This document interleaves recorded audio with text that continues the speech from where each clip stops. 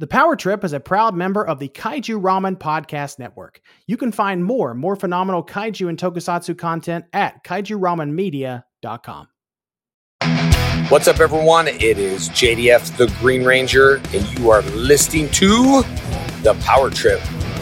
It's morphin' time. Lisa!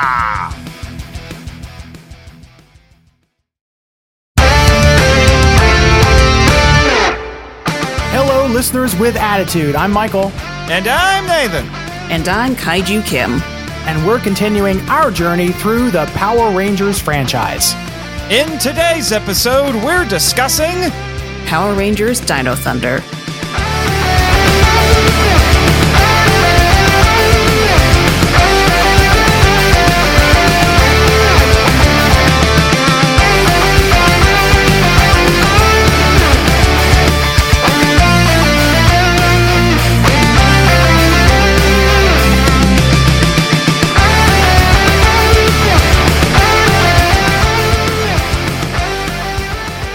So we're about this is our second entry into the Disney era. Nate, how are you feeling so far, bud? Well, it hasn't killed me yet, and this is actually our third. Oh, crap. It is our third. Wow. Ninja Storm, and Wild Force were such a blur. It's almost like we've never recorded them. Yeah, about that. This is the part where we fess up because confession is good for the soul. Yeah, we're recording this a little bit out of order just because we wanted schedules to line up, and our very wonderful guest that we're going to be talking with today has a very special event in her life coming up, and we wanted to get her on before her wedding and her honeymoon. So welcome to the podcast, Miss Kaiju Kim. Thank you for having me, Michael and Nathan. And I'm probably, by the time this episode is published, the wedding and honeymoon will have already happened. But thank you. Yes. Yeah, thank you. Yes, quite. Yes, quite. Here we go. No one will get the joke. I understand that. But inside joke is not obvious. Right. So Kim, thank you so much for coming on. We wanted to we talked about on our last episode. I think it was our Saban break. Yeah, it was our Saban breakdown. Where we Saban ranking. There we go. Where we talked about how we were really excited to share the next leg of this journey in the podcast with our friends. And so technically, at the time of this recording, at least, you are our first guest, at least as far as recordings go. First guest on a mainline episode. Yeah. Yes. Yeah. So we're really happy to have you here, Kim. Thank you so much. Well, thank you for having me. I'm excited to talk about Dino Thunder. Oh, yes. It's going to be quite the adventure. Yes. Quite. Yes. In fact, you chose this one. We said, hey, Kim, what would you like to be on the show? Yes, I would. What do you want to be on for? Dino Thunder. Okay. Yeah. And let me tell you, Travis was not happy. Sorry, Travis. First come, first serve. But before we get how can we say no to the Kaiju Queen? I'm just saying. This is true. Thus saith the Queen. Thus saith the Queen. And thus saith me about this podcast before it gets a little bit too off the rails. Since you do have the distinction of being our first guest that we're talking to on a recording, we're going to do something a little bit different. So we're going to ask you 3 questions. I'm sure this sounds a little bit familiar to you. Yes? Mm-hmm. Yes, quite. Yeah. Yes. I wonder where you got this idea from, Michael. I came up with it on my own, with my own brain. I came up with it. Yes. So you're also a liar. Well, so here's what we borrow things from some of our favorite shows, and we just kind of steal.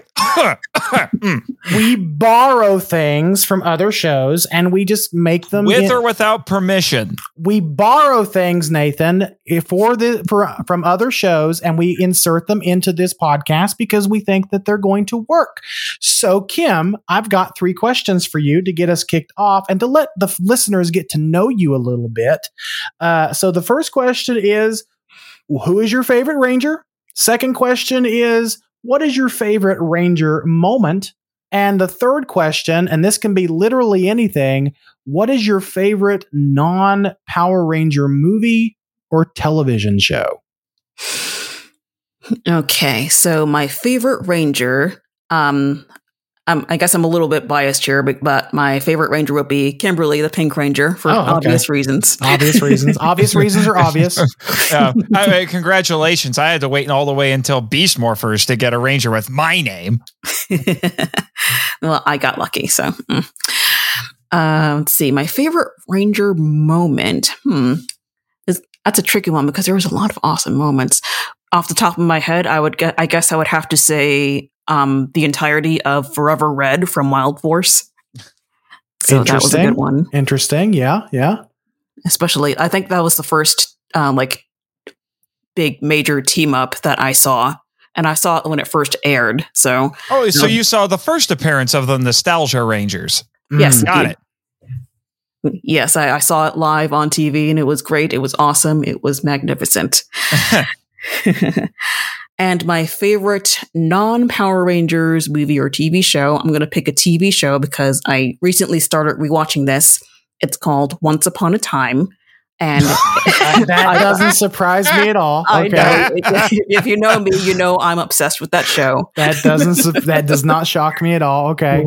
Listen, it's a good show. If you like fairy tales with a modern twist, you will love this show. It just comes off the rails a little bit later in its run, from what I understand. Oh, very much does. Very much so. Yes, it's a little bit. To say those later seasons of Once Upon a Time are faithful to the storybook lore is a little bit of a stretch.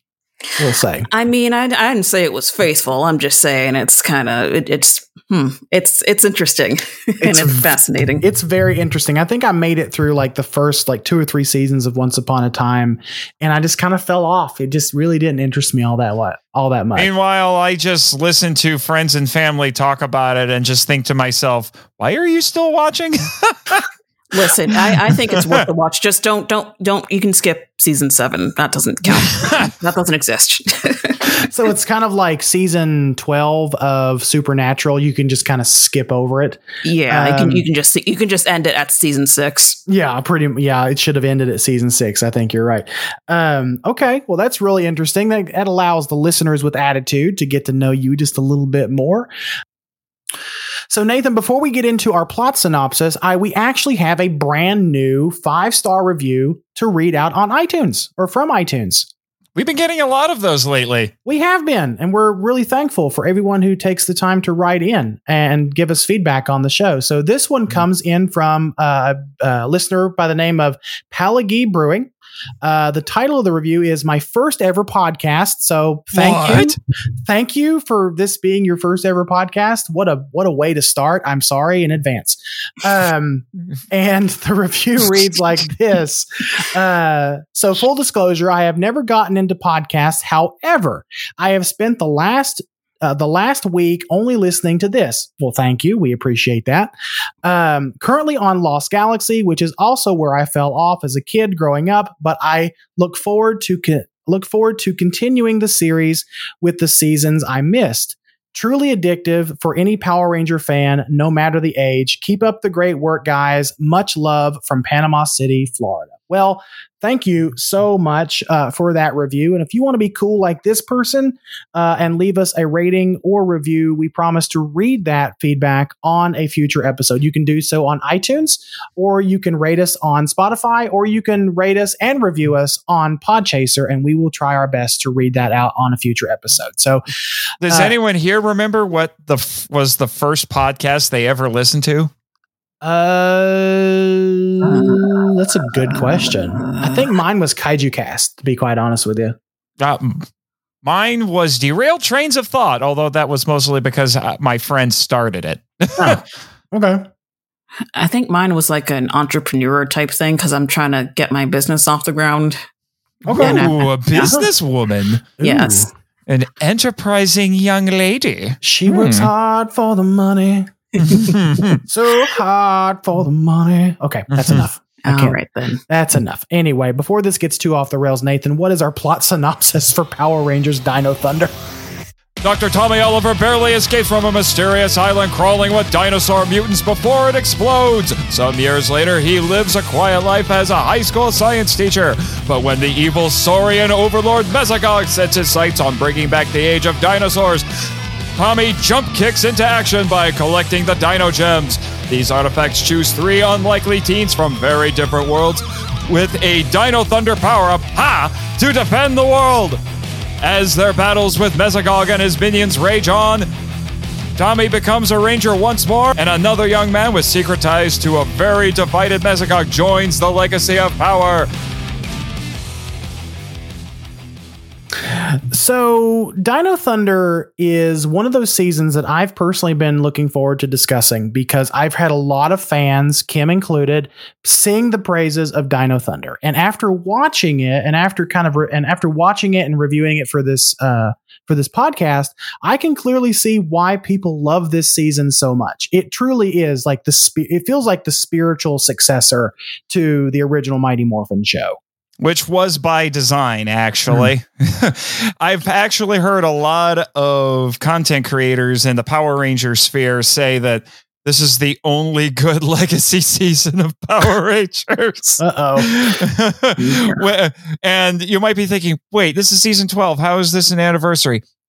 It's because this commemorated 500 episodes of Power Rangers. Yep. This contained the 500th episode of Power Rangers, which was a clip show. I was going to say, and how do we celebrate? With a clip show. With a clip show. That's the equivalent of celebrating your birthday by looking at your baby pictures. I mean, okay, some babies are cute. I will say, but I've seen some pretty ugly babies.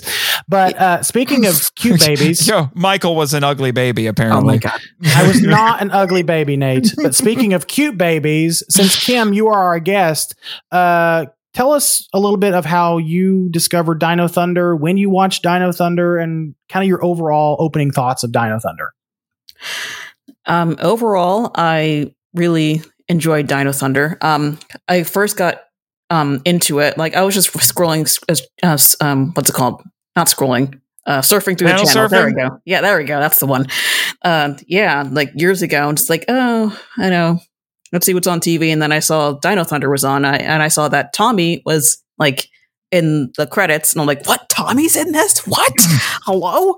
And so, yeah, and I watched it, and I only watched like a couple episodes, like when it first aired. And then a few years back, I had like a Power Rangers marathon with my brother, my older brother, who kind of introduced me to Power Rangers, like indirectly, you know what I mean? Like he was watching it in the living room. And so you had a power trip.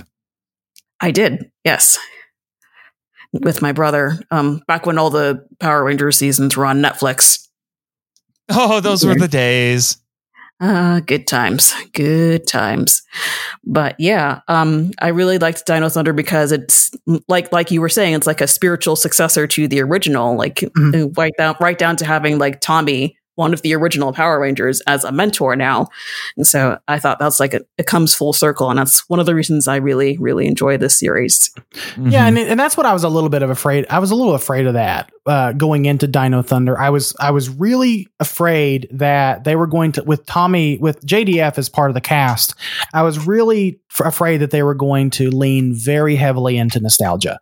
And as much as I love the original Mighty Morphin show, as much as I am very nostalgic for a lot of parts of this franchise, I was kind of had lower expectations heading into it outside of what people had already told me, because taste is always subjective, and I never know how I'm going to feel about something until I watch it for myself. Now, Dino Thunder, well, I was pleasantly surprised because the way they utilize some of the lore from past seasons, specifically the Mighty Morphin lore, they actually use it in pretty, I would say, pretty effective, pretty sparing ways. And when they use it, it actually means something. Yeah. One of the problems that you potentially run into, as I think we'll see later, is leaning way too hard into the nostalgia, which doesn't allow the show to stand on its own merits, basically. And the other issue that you run into is, especially when you're bringing in somebody like Tommy, you risk Tommy Oliver overshadowing everyone else.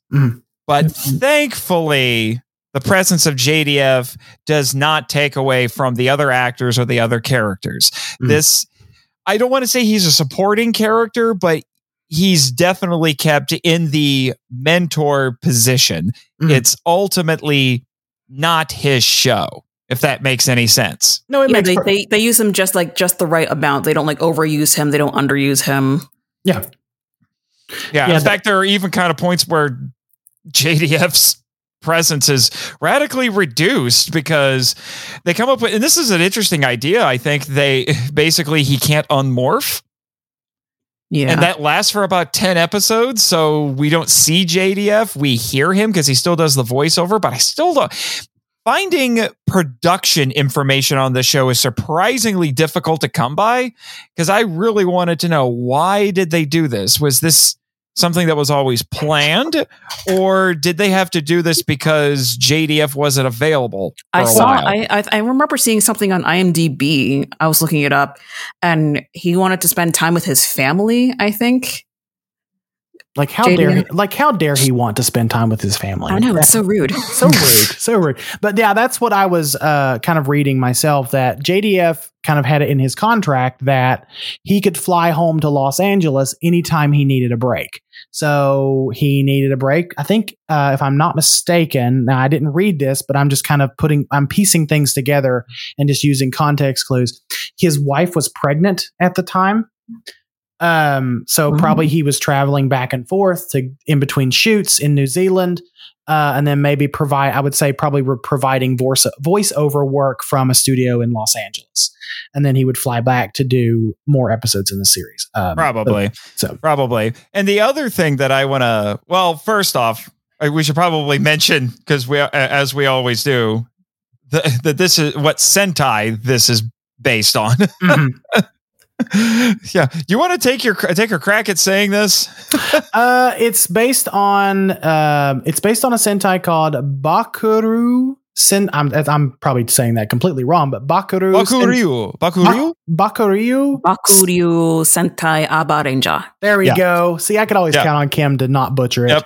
Which literally means Blastosaur or Blast Dragon Squadron.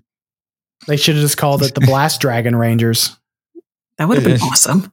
Well, actually, I looked it up. Anyone ever heard the term Thunder Lizard? Yes. Yeah, it's Brontosaurus. So it makes sense that Dino Thunder Lizard. So. Oh, okay. Yeah. Plus Blast Thunder. Close enough. Yeah, close enough. Oh, and Aba Ranger means Rampage Ranger. Yeah, actually, the theme song, which sounds very upbeat and everything, sounds very nice. It's literally yelling "Rampage, Rampage, Rampage." That's the opening line. Rampage, Rampage, Rampage. Yeah.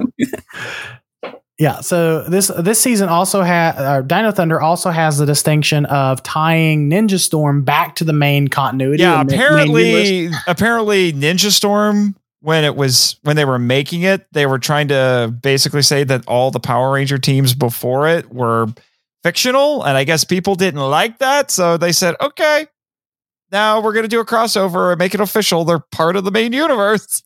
Course correct. Yeah, course correction. So it makes total retcon. Yeah. Although because apparently, which go back and listen to our Ninja Storm episode. You'll understand. I also just want to bring up something. This is just an interesting observation that I've made. Mm-hmm. And that is this is the first Power Ranger season that maybe this is just one of those weird things that only someone like me would notice. This feels weirdly enough the first real modern Power Ranger show. And by that, I mean, there's a lot more talk about the internet and technology and things like that. So when I'm watching the 90s shows and, they don't have the internet or cell phones and everything, I understand it. But now it's like, now it's not just that they have cell phones, because Wild Force, they had cell phones. Now we have a character who's obsessed with the internet. And this is at a point where being obsessed with the internet made you a geek, and it wasn't cool. Still, in some circles, wasn't quite cool to be a geek. It's just kind of funny how that works out. And there's a lot of talk about gaming and gaming online and things like that. So I was just a little surprised. It's very reminiscent of like what we see now with geek culture, like being obsessed with new releases in movies, new releases in gaming, new releases in comic books. Like, but back then it wasn't nearly as looked upon as a cool thing as what the cool kids did. But what's kind of weird is that this show mixes in actual pop culture references while also making up some of its own, but you know what it's referencing? Mm-hmm. It's kind of weird. Like one of my favorite lines is Connor in the first episode says something when talking about Tommy when they're in his house. They're like, oh, come on. He's a teacher. He's not Batman. Yeah. He says as he plays with a model dinosaur skeleton jaw and it opens a door to the secret lair. So yeah. One other thing I want to mention from Abba Ranger is they did leave one ranger out, sort of. Yeah, this is one of the first times, if not the only time up to this point. No, it's not the only time because there was still this happened in Ninja Storm. Sorry, I'm getting a little out of order, but this is one of the few times we don't see a pink ranger on the team. But Abba Ranger had a pink ranger, but it wasn't a real pink ranger. It was a girl who was one of their, I guess you could say, civilian allies who wanted to be a Power Ranger. So she made her own costume. Yeah. And she was a pig instead of a dinosaur. But pigs are cute. I see why they left it out. Probably. I just wouldn't have really worked. And she was a joke character. Yeah. She was comic relief. Yeah. Although the tone, and we'll talk about it a little bit more, because there's a very interesting episode of Dino Thunder that comments on it. The Sentai the tone of the Sentai is very different. It's much lighter. Dino Thunder is semi-serious. The Sentai is very silly. Well, it's not, from what I understand, it's not Car Ranger silly. It is, but it does have a more lighter tone. Yeah, it's not a parody, but yeah. But now, with all of that, we've talked a little bit about Rampage. Now we need to actually talk about this show's theme song. And that means we need to tap into one of our guests' many talents, which is dramatic recitation. So, Kim, you have the floor to take us through your dramatic reading of the Dino Thunder theme song. There is a light in the distance. See them coming closer. With the force of ages, centuries gone by, protectors of the right, defenders sworn to fight. Dino Rangers roar. Power Rangers score. Save us from these evil forces. Win. Dino Rangers win. Power from within. Victory is ours forevermore. Thank you.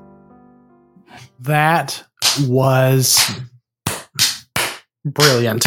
That was bloody brilliant, I say. Thank you. Quite. Thank you very much. Yes, quite. I'm sorry. I had to mute myself while that was going on because I was laughing so much. But the good thing about this theme song, though, is we always like to start with the theme song, and we have pointed out in the past that some theme songs are better than others, and we typically enjoy thongs. There I am again with oh my god! I don't typically enjoy thongs. I find them to be uncomfortable. Wow. What is with you and these Freudian slips with theme songs? Wow. Okay. Anyway, theme songs. There we go. Maybe we can just merge theme song together and normalize using the word thong. But okay, whatever. What's your favorite thong? Well, I'm very partial to Go-Go Power Rangers. But we tend to, but Nathan and I along this journey have tended to like theme songs that actually try to tell us a story.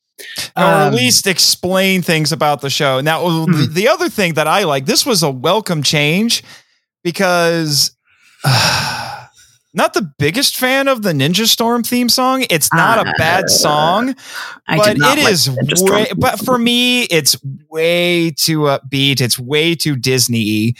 And I'm just like, this doesn't feel like a superhero show.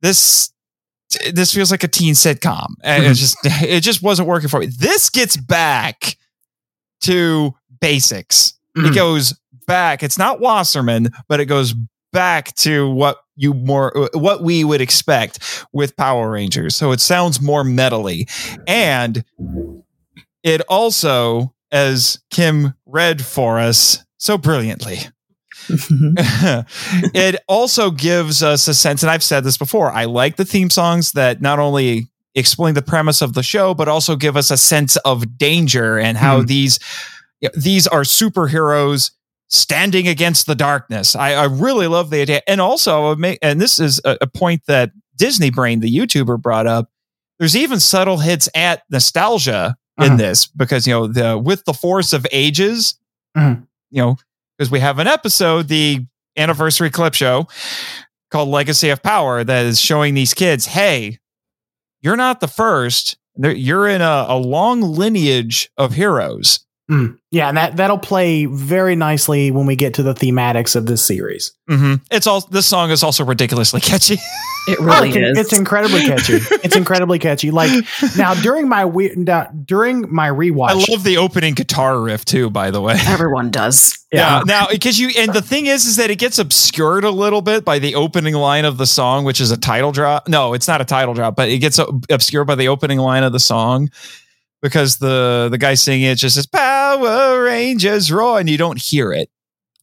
Yeah. But when you hear an instrumental version, I was like, oh, that's a good riff. Yeah. Yeah. When at the top of this show, when we played our intro music, because we always use the theme song to whatever season we're covering, Dino Thunder is very high on my list of one of my favorite themes for the Power Rangers series so far.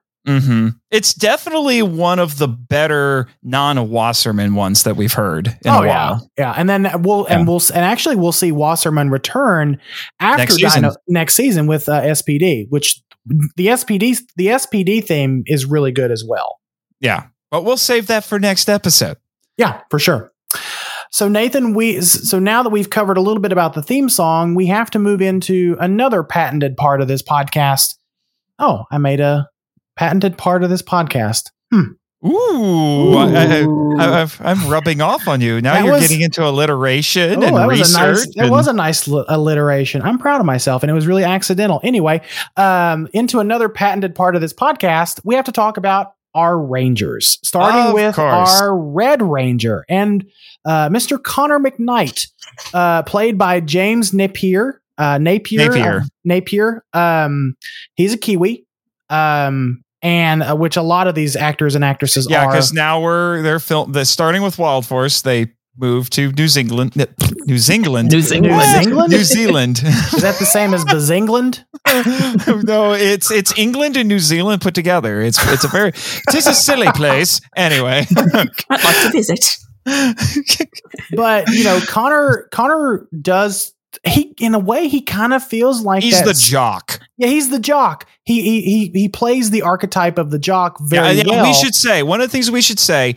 We're talking since we've hinted at how some of the past Disney seasons were toying with that kind of return to form. This is a true return to form. Absolutely. We are right smack dab back in high school with teenage heroes. So it's Mighty Morphin all over again. Now, I do think these kids are a little older. They fudge around with the ages of the kids in Mighty Morphin, but it's very well established that these kids are probably upperclassmen. Yeah, I'm guessing probably juniors, because Connor can drive. At least juniors, because there was a couple. I think the finale. And they go to prom. Yeah, the finale of the season deals with them going to prom. Because of course it does. That's what every teenage everything did at this time. Right. It ends at the prom. Yeah. One of the subplots is them getting ready for prom and all the issues that surround that. So they're at least juniors, if not. These kids feel more like seniors to me than juniors, but they feel like, I'd say at least juniors. Mm-hmm. What do you think, Kim? Yeah, I feel like they're juniors, but then like we said at the end, they're at prom, and it says senior prom on the banner. Oh, it does. Okay, Yeah. So maybe they were seniors. They didn't talk a lot about graduation, which is interesting. Yeah, and then in the next season, SPD, they're like coming back for their 1-year reunion. So I'm guessing they're seniors. She read ahead. She did. I like it. I like it. But Connor, the Red Ranger and our jock. So these characters are very archetypal, but not in a bad way. Mm-hmm. They don't even necessarily. I was going to say they aren't necessarily the most dynamic characters, but I only say that because they go through changes, they develop, but that's not the main focus of the show. Mm-hmm. Which is like Mighty Morphin to a certain degree. Now they get more development than I think overall than the Mighty Morphin characters, but they really lean into making these kids memorable, giving them very strong, defined personalities, which I think works very well for this show. It does very much. Yeah, it's because the original Mighty Morphin show we talked about the theme of that particular season was coming of age. Like these kids are literally are being thrown into danger and they're going to have to figure it out. So they're going to have to do a little bit of growing up. It feels as though that even the characters in Dino Thunder are maybe even like a couple of steps ahead, not necessarily in powers and being rangers, but they feel like they're even a couple of steps. I don't know. Connor gets the most OP power up ever. Maybe, but I'm talking about I'm just talking about personality and mannerisms. Yeah, I agree with you. But they all go through some changes. They do. In one form or another. In fact, they basically hang a lampshade on it in the penultimate episode before the finale. I'm like, with another clip show. Yeah, that was lame. We had two clip shows in a row at the end there. It was really ridiculous.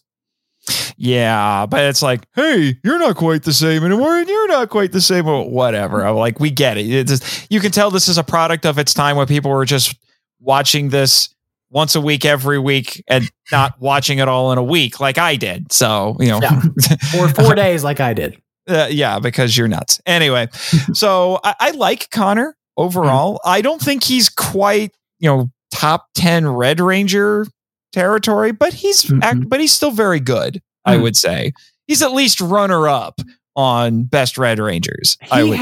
He has several meaningful like solo episodes that are dedicated to him. The one in particular that I'm thinking of is the episode where he's pursuing this girl, and the girl is big into environmentalism, and she's trying to save save a tree. Yeah, and so Connor becomes the monster of the week because that's how the show works. It has very Mighty Morphin style stories, which I like. Right, it does. But during the course of that episode, Connor does go through a growth process, whereas before he was just trying to, pretend to be this person that he wasn't to try to get the girl. But by the end of that episode, he actually kind of becomes that kind of a little bit more of that sympathetic guy that this girl was looking for. Mm-hmm. And then they go to prom together. Yeah. So it all pays off for him. Yeah. Yeah. So, like I said, he fits the role very well. He's, I don't know. He doesn't quite fit he has moments of leadership, but there's not really a whole lot of talk about team leadership in this one, at least with Connor as a Red Ranger. No, he does but it's not a big deal. They definitely lean on Tommy as to be their leader and to be their mentor. Yeah, which we'll get into here in a few minutes. So next we have the Blue Ranger, Ethan James, played by Kevin Duhaney, who is our token nerd, who's also a Blue Ranger. Again, Mighty Morphin. Very Mighty Morphin, yeah. And I like this kid. I like this kid too. Yeah, he's fun. If you're a geek and you love geek culture and video games, this this guy is your guy. This is the character for you. Yeah. Yep, and this is the character for you. And it's not, he can be a little bit snobbish because he's so much smarter than everyone else. But I don't know anybody like that, Nathan. Not at all. Well, that's his little bit of hubris that he has to deal with. I mean, Connor's kind of cocky because he's like, I'm a jock. And you're the little bit of hubris I have to deal with. So there we go.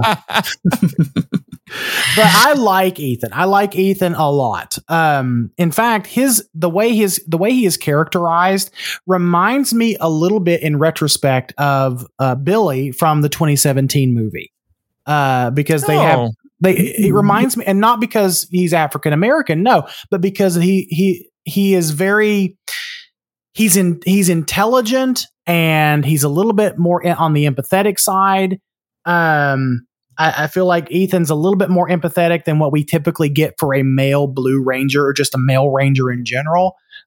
He's extremely intelligent, but the biggest difference between the 2017 movie version of Billy and Ethan is Billy was autistic, and I think they wrote that. I thought they wrote that character very well, and I think that they wrote Ethan very well as well, because they were able to characterize Ethan as this nerd geek, like very stereotypical of the time, but in a way that was relatable and actually a joy to watch. In fact, we get several episodes with Ethan where Ethan kind of grows a pair and he gains that, because the one thing I feel like Ethan struggles with is he's extremely intelligent, but he lacks self-confidence.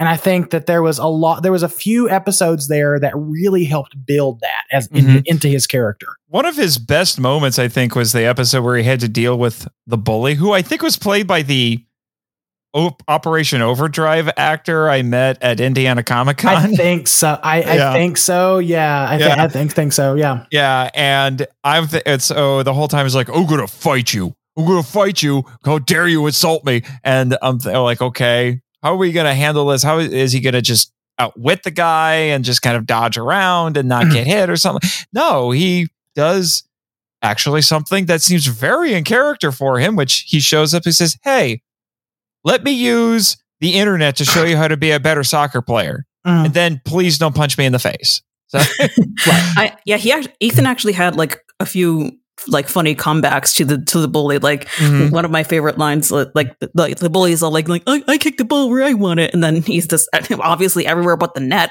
Among other things. Yes. Yeah, Ethan's got a mouth on him. That's the nice thing about it. He's not witless. That's a stereotype of nerds that they get away from in this, where he's got a mouth on him. He's got zingers. He's clever. And, he's kind of the comic relief of the team. He's the one, well, they all spit out, create goofy one-liners because they're Power Rangers and it comes with the territory. But, but he has the most, I feel like. The episode that I think was one of my favorites, at least as far as like the Ethan character goes, is one where it's a little bit more subversive, because at this point you would expect as a kid show that, and we talked about this with the original Mighty Morphin, Nathan, where it feels like these kids are good at everything. Yeah. Like they're into everything and they're good at everything. The episode that I'm thinking of with Ethan is when he has that big gaming tournament coming up and he loses.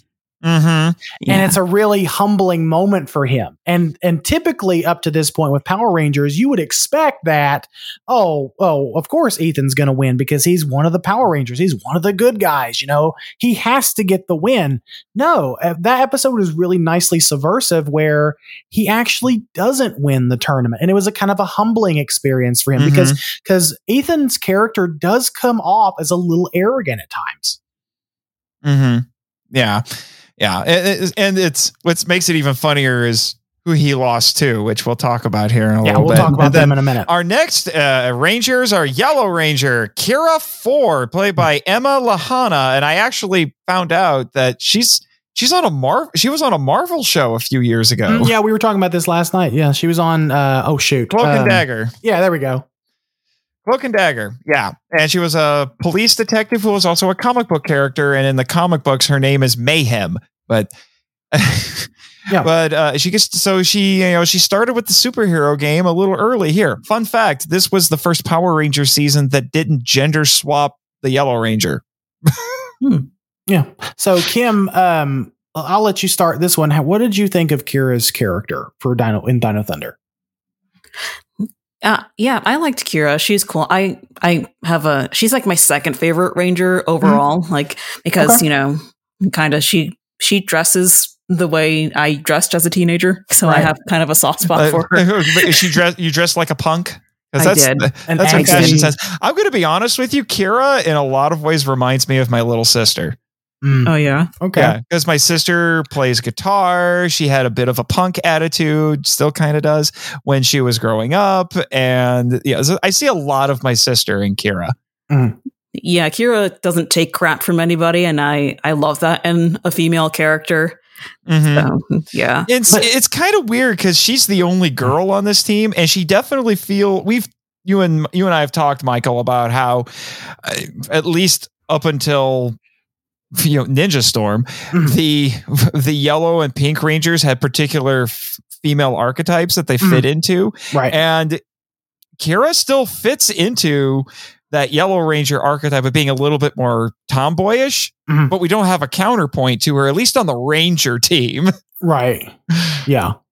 Yeah. We have her foil in one of the supporting cast. Yes. And one thing that I think that one of the points of growth, I think, for Kira for this season is she has to learn to trust people.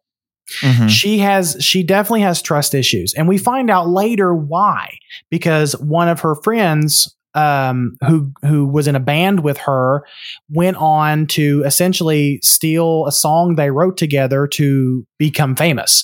And so that has caused her to have some severe trust issues. And you can kind of tell that with this first episode because she's very angsty and she's just very like, I don't want to be around you people. Who are you people?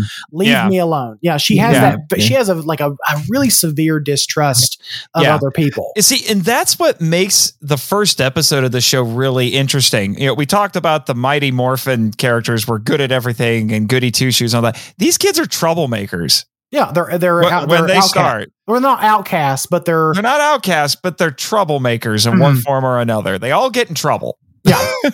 Yeah. You've got the arrogant jock with Connor. You've got the nerdy gamer kid who thinks he knows everything. Who pulls pranks and knows everything. Thinks he knows everything. And you've got just the very straightforward, angsty teenager with Kira. Who's very defiant. Very defiant. Yeah. Yeah. Because she gets in trouble for playing guitar on school grounds. You can't do that. So who says I can't? Watch me. Watch me. I think she has. They all basically meet in detention, and they don't like each other because they're very different. They are not friends. The Mighty Morphin characters are all friends. These are like, we don't even like each other, which I think is a better dynamic. Honestly, it's very Breakfast Clubby. It's very. I was going to say it reminds me a lot of the Breakfast Club. In fact, it also reminds me a little bit of what they did with the 2017 movie. I can't believe. I was just going to say, I cannot believe that I'm softening to this. I cannot believe I've referenced the 2017 movie twice in a same podcast. But okay, you feeling okay, Michael? I'm feeling okay. Oh, I don't know. Like, is this coffee in my cup or is this whiskey? I can't tell. I too used to drink a lot, and only one specific person who's listening to this episode will understand what that means.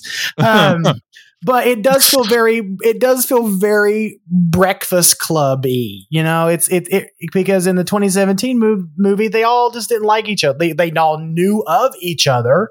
Like all these kids, Ether and Kira, they know who Connor is because he's one of the guys. He's one of the jocks. He's on the soccer team. I think I would imagine he's a soccer star, quote unquote, for this high school. I mean, Connor is so good.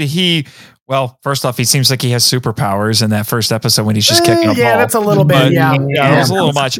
But he turns down being joining a big time soccer team because he decided, you know what, being a Ranger is more important. But he was going to do it. He was on the verge of quitting, but then he's like, but then, he saves a little girl and the little girl hugs him and says, thank you. And he's like, you know what? This is more important. And, Connor, to go back to Connor just really briefly, he begins throughout the progression of this series, he begins to shed some of that selfishness.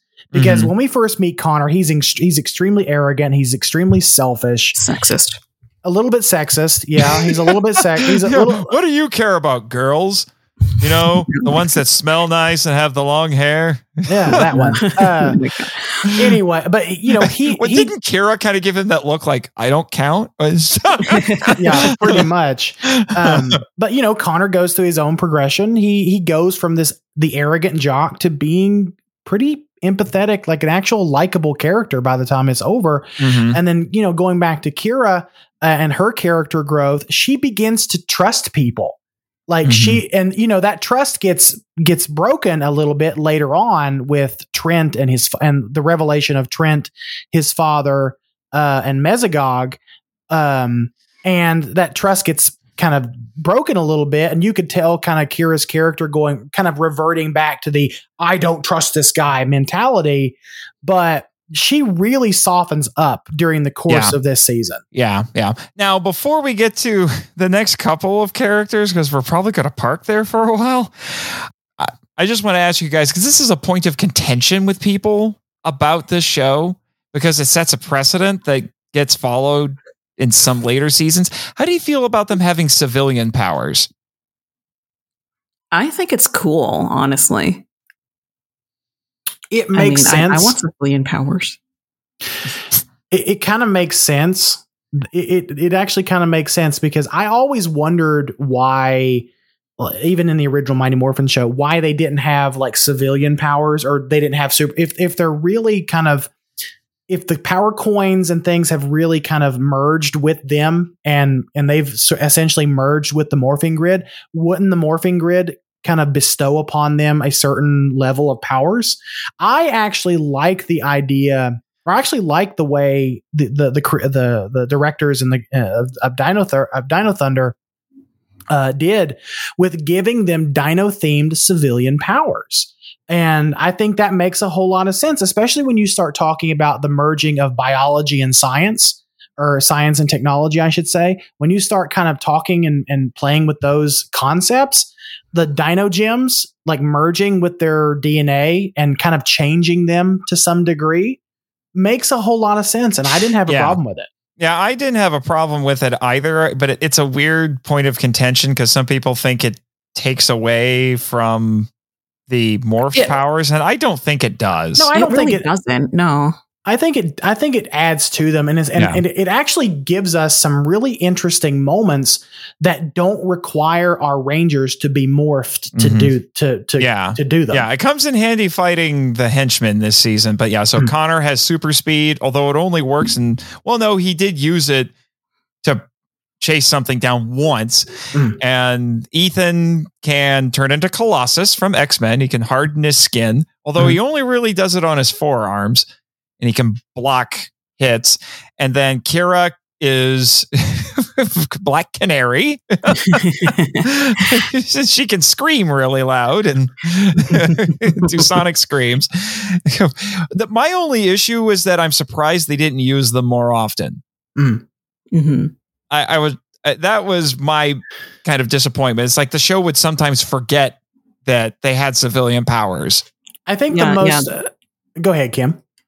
No, I was just going to say, like every once in a while, it's like, oh, yeah, we have civilian powers. Let me scream in the face of these, Tyrannodrones or something. But don't we all want to do that from time to time? Just scream I just want to scream. I've been wanting to scream for this past 30 days. Scream in the face of our enemies, or scream in the face of our problems and just make them go away. But yeah, it's. I don't have a problem with the civilian powers. I think they add something to the Rangers. They add something. They add an extra. And then your favorite thing copied it. They anyway,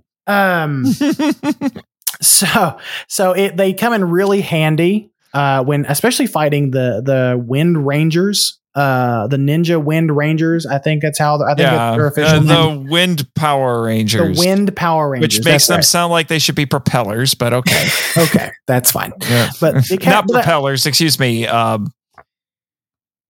windmills.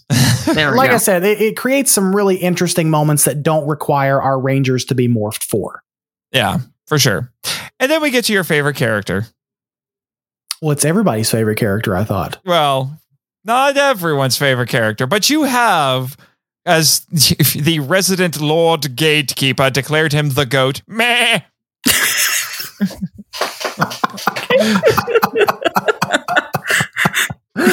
Oh, Mr. Tommy. No, Doctor. Dr. Tommy Oliver. Dr. Tommy Oliver. Okay, I have questions. How old is Tommy? Timelines.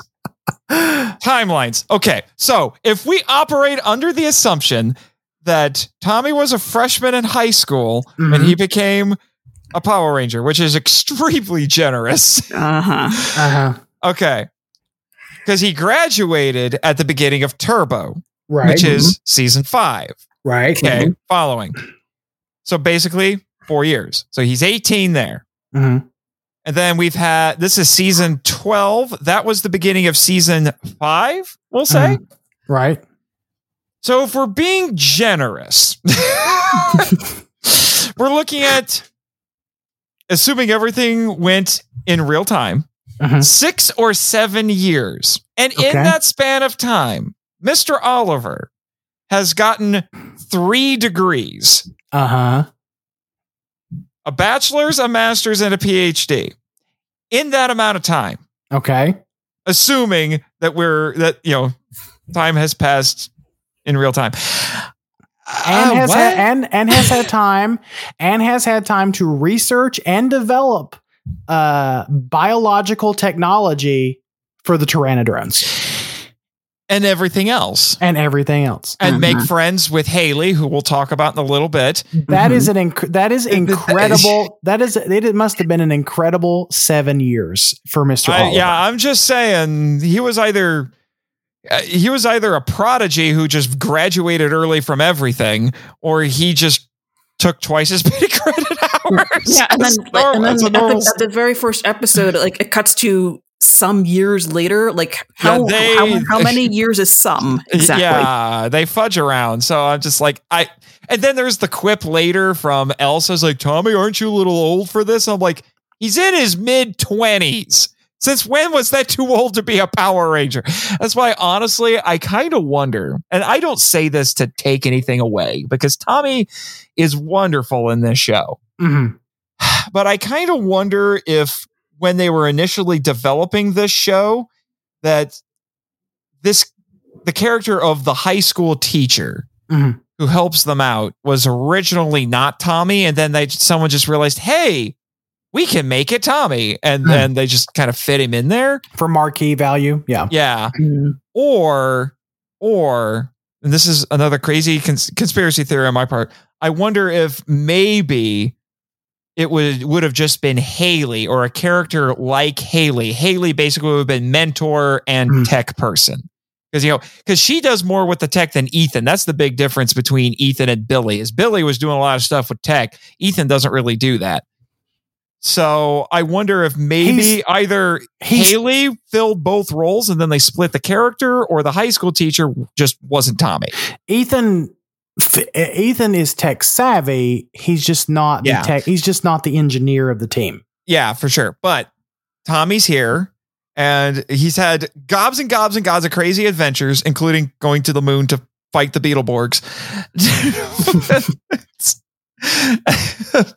The not Beetleborgs, but anyway, and now he's trying to live the quiet life while also preparing to fight evil.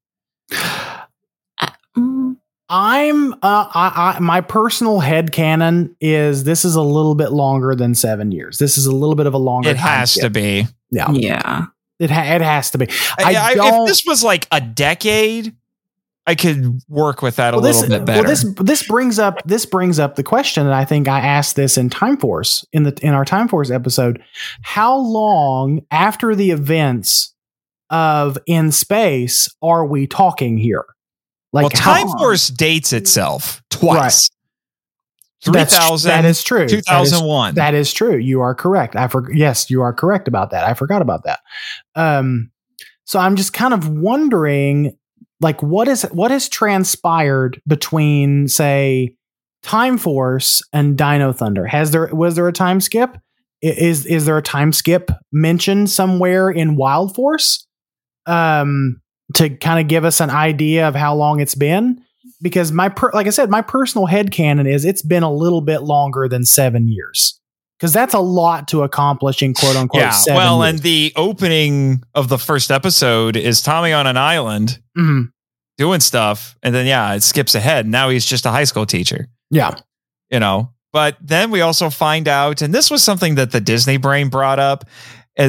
We find out that Tommy did have a hand in the creation of our villains, but no one really talks about it all that much. And it's not glossed over, but they don't talk about it very much. And he actually thought it was a missed opportunity to have Tommy feel guilty about that. Levy some kind of consequences on Dr. Tommy. His theory was that I guess Jason David Frank has been allotted at least a certain level of creative control over what happens with Tommy. And I think so. Yeah. And he basically told him, I guess his theory is that he exerted a little bit of that influence. And this is Tommy, the brand of Tommy Oliver is JDF, and JDF is Tommy Oliver. They are basically one and the same at this point. Yeah.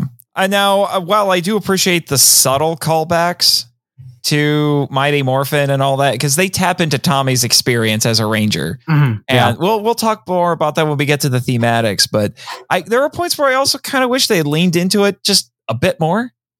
Something you're going to find out is I have a pile, what I call the pile of small things that keeps this from being quite top tier. Of like, if there's an S tier, Dino Thunder doesn't quite get there. It's A tier for me. I personally, and I think I told you this already, but I personally think that they used him enough.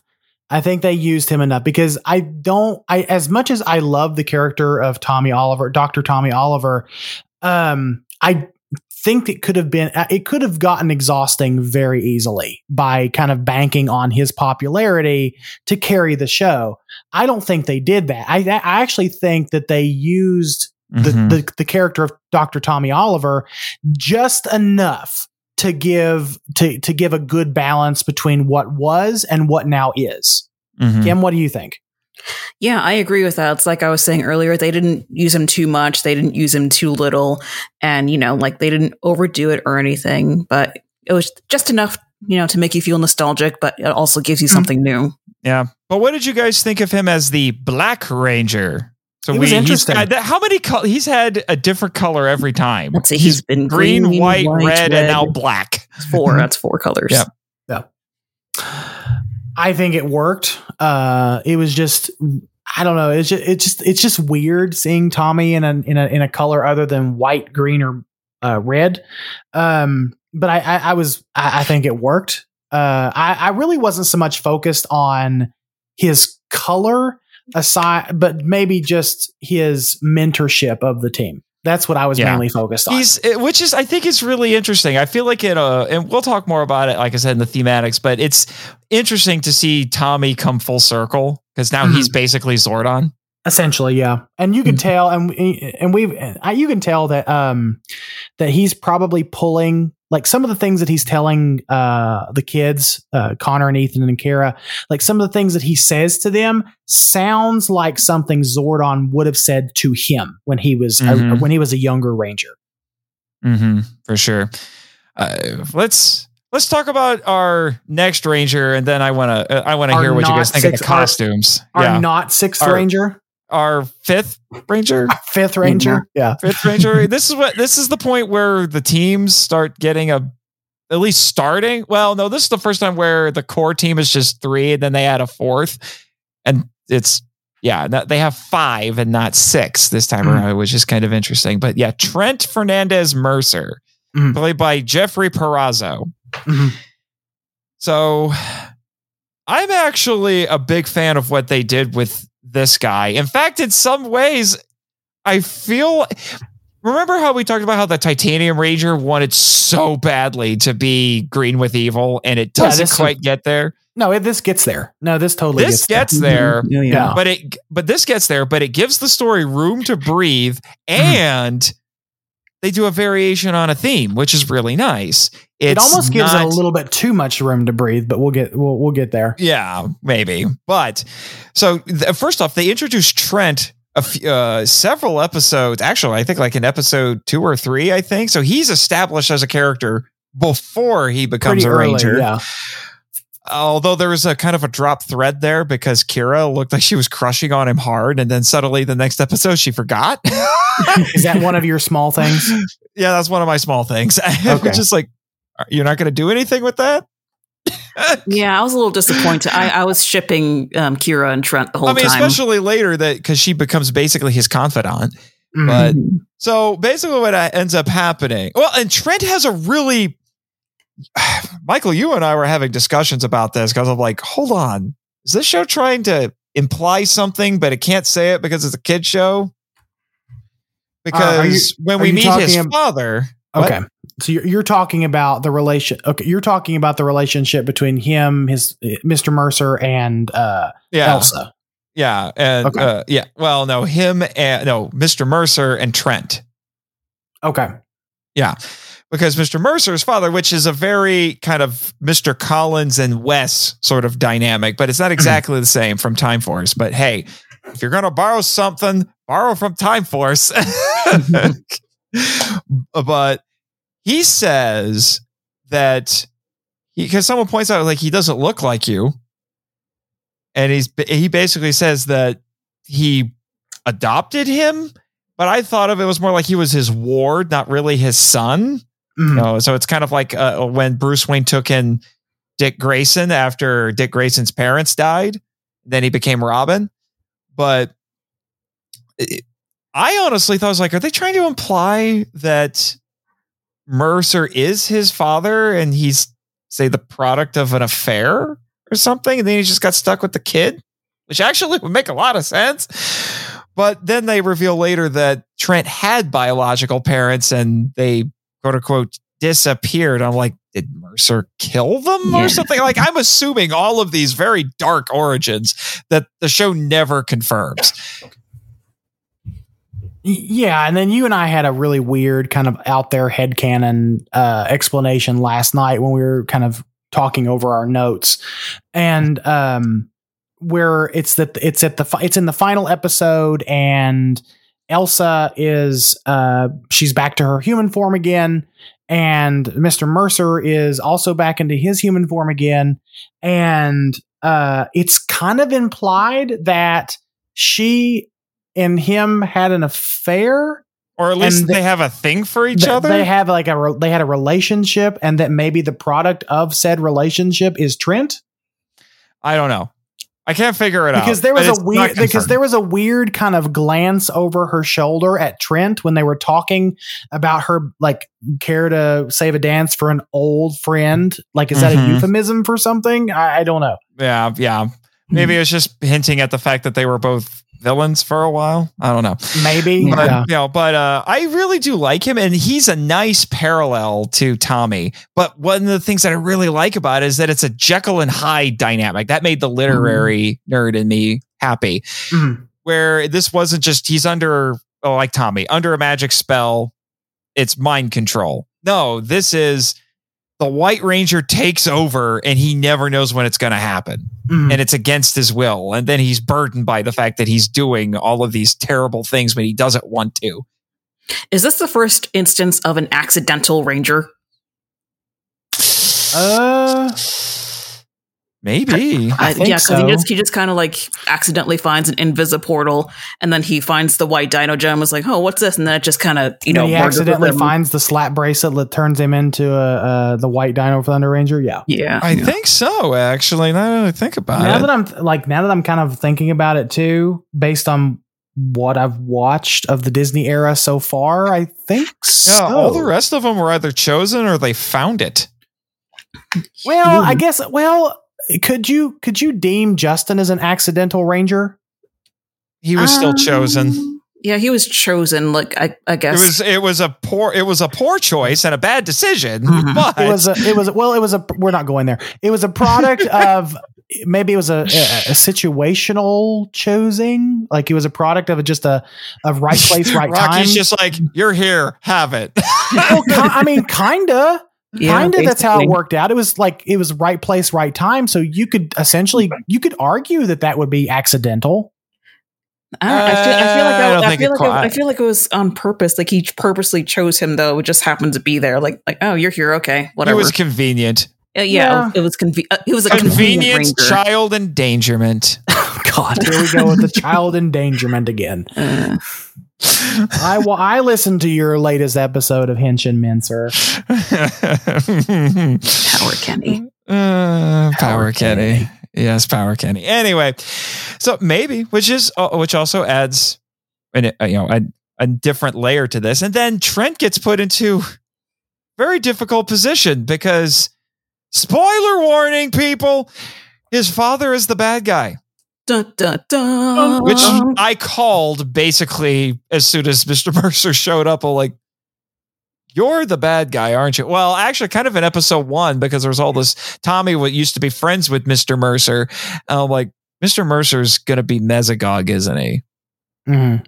I don't know. I'm too genre savvy. I pick up on these things, but just because I picked up on it doesn't mean it wasn't good. It actually was very good. No, it actually ended up being very good, and we'll get to villains. We'll get to villains in a minute, but but it wasn't until like 15 or so episodes in that they reveal it to the audience, and then Trent figures it out, and then he's put in a weird position where he's like, "I should tell my team, but he's my dad.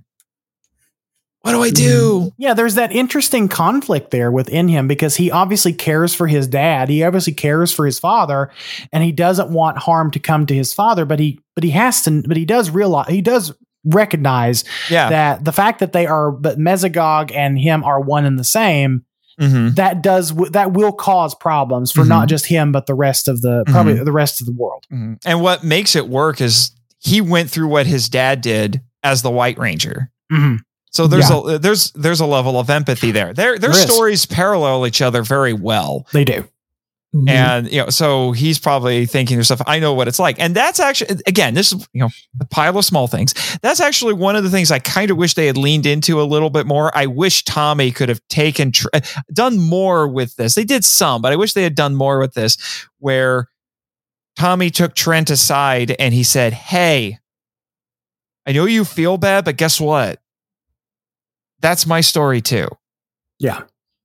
I went through what you did. That would have been such a perfect opportunity for Dr. Oliver and to become Trent's one-on-one mentor and guide him through the changes, the mental and physical and emotional changes that he's going to have to go through to fight through this thing, to fight through being possessed by these powers. Yes.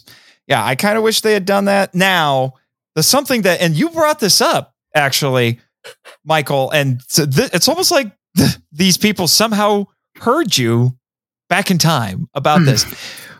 Remember how you said that you thought that it was too easy that the rest of the Rangers just accepted Tommy at the end of Green with Evil? Yes. And this, they don't immediately accept Trent. All three.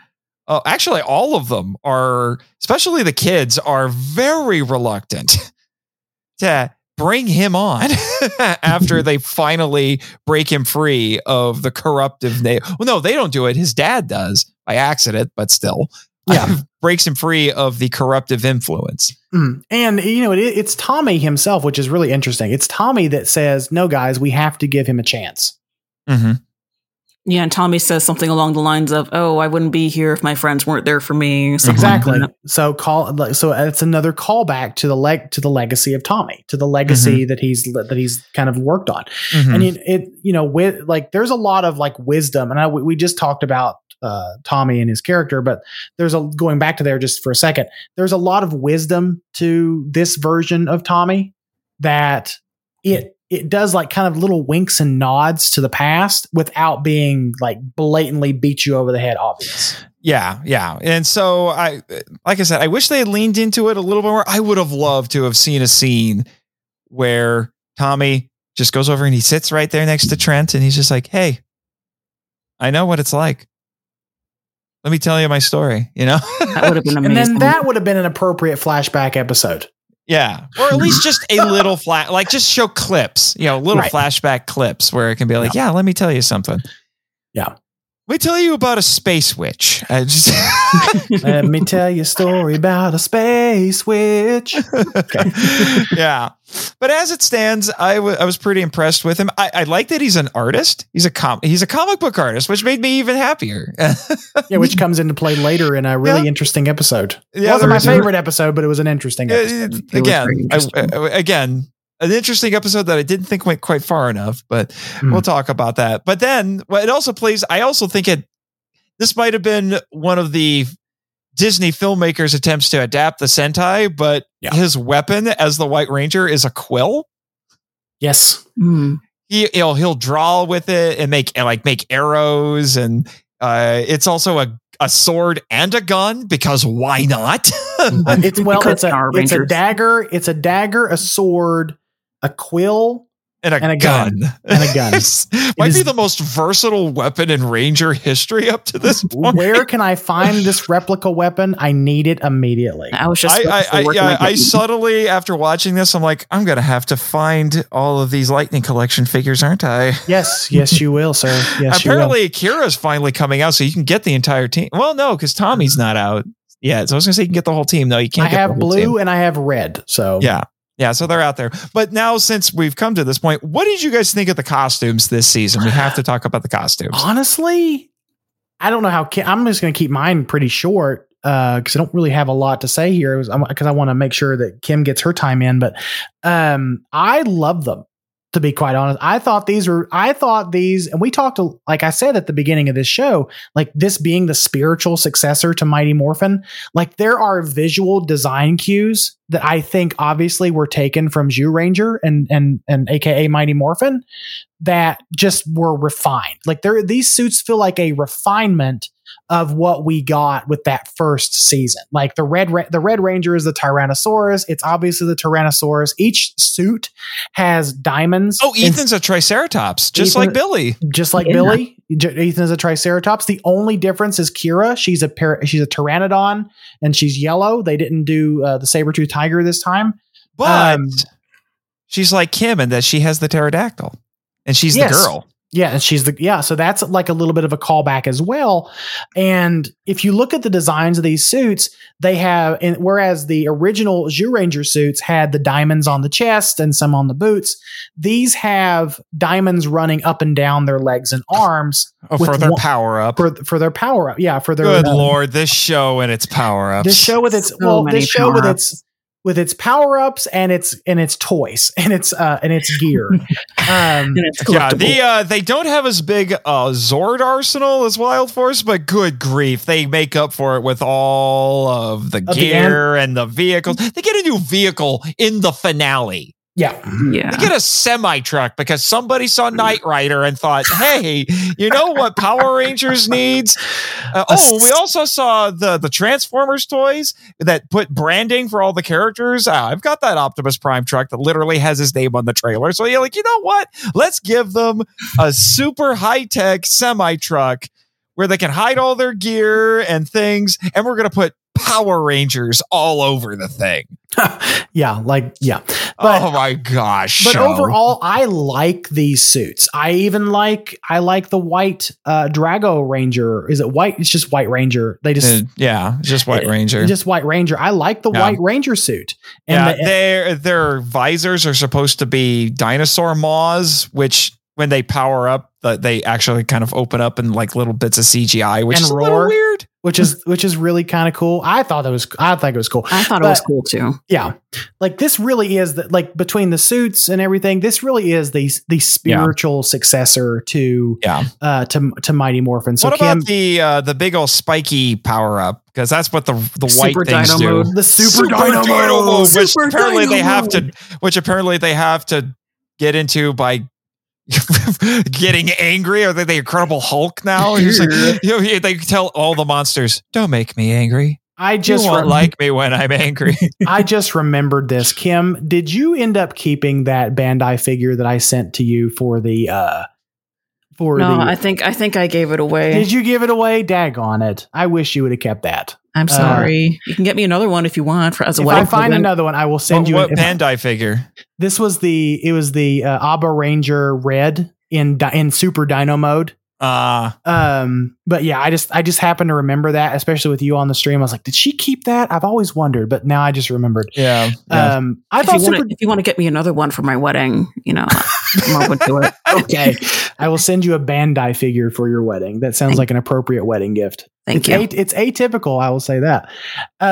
It's better than a gravy boat, I bet. She's gonna have a whole fleet of those things. But I like the power-ups in this. My favorite power-up, which I was a little bit disappointed that they kind of added on to it later, but was Triassic mode. Okay, I have opinions about Triassic mode. Oh, dear. That's another one of the pile of small things. But that thing is stupid OP. It's very stupid OP. The thing makes a pocket dimension so he can kill the monster. Yeah. Yeah, that's it's ridiculous. Just like every other good power up. It's called I win mode. That's what it's one shot mode. Yeah, it's essentially one shot mode. Yeah, basically. But here's the thing.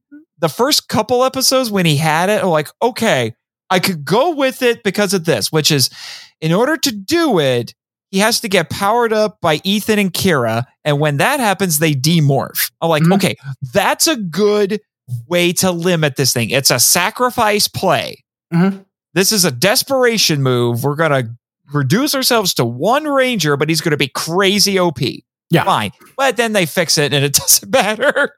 Yeah, it's like it takes that was extremely interesting to me because it takes the powers of three rangers, hence Triassic mode. Yeah, it's also a reference to the dinosaur age. Yeah, the Triassic era. Yeah. The Triassic period. Yeah, but Triassic mode because it takes three rangers to power this thing because it's incredibly OP. That was really interesting. I'm with you, Nate. It really disappointed me when they just kind of fixed it. Because here's the thing. When you're talking to somebody who is research and writes speculative fiction stories, so fantasy and science and sci-fi, you really need to come up with rules. And if you're going to come up with, say, a magic system, you got to put rules in for the magic system. And that usually involves putting in limiters. So the idea of sacrificing two magic users, we'll say, transferring their power so that you can make one really really powerful one makes sense. But nope, then they just fix it. So it's just like, why don't you just go into it as soon as you start? It's the Ultraman problem, Why doesn't Ultraman just use the Specium ray as soon as he shows up? Because that wouldn't be all that fun to watch. It wouldn't be all that fun to watch. Plus, he would be drained, and if something happened, that was his one shot. Whatever. Yeah. But I want to ask Kim really quick. Kim, what did you think of the suit design for Dino Thunder? Well, you took my answer, so you said everything I was going to say. Well, just reiterate and make it more eloquent than I was able to.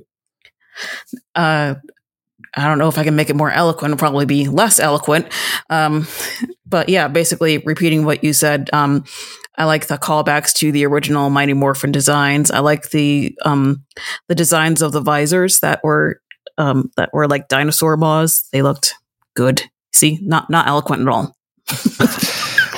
They were good. The end. Moving on. As a design of the fifth ranger in this case, what did you think of Trent's suit design?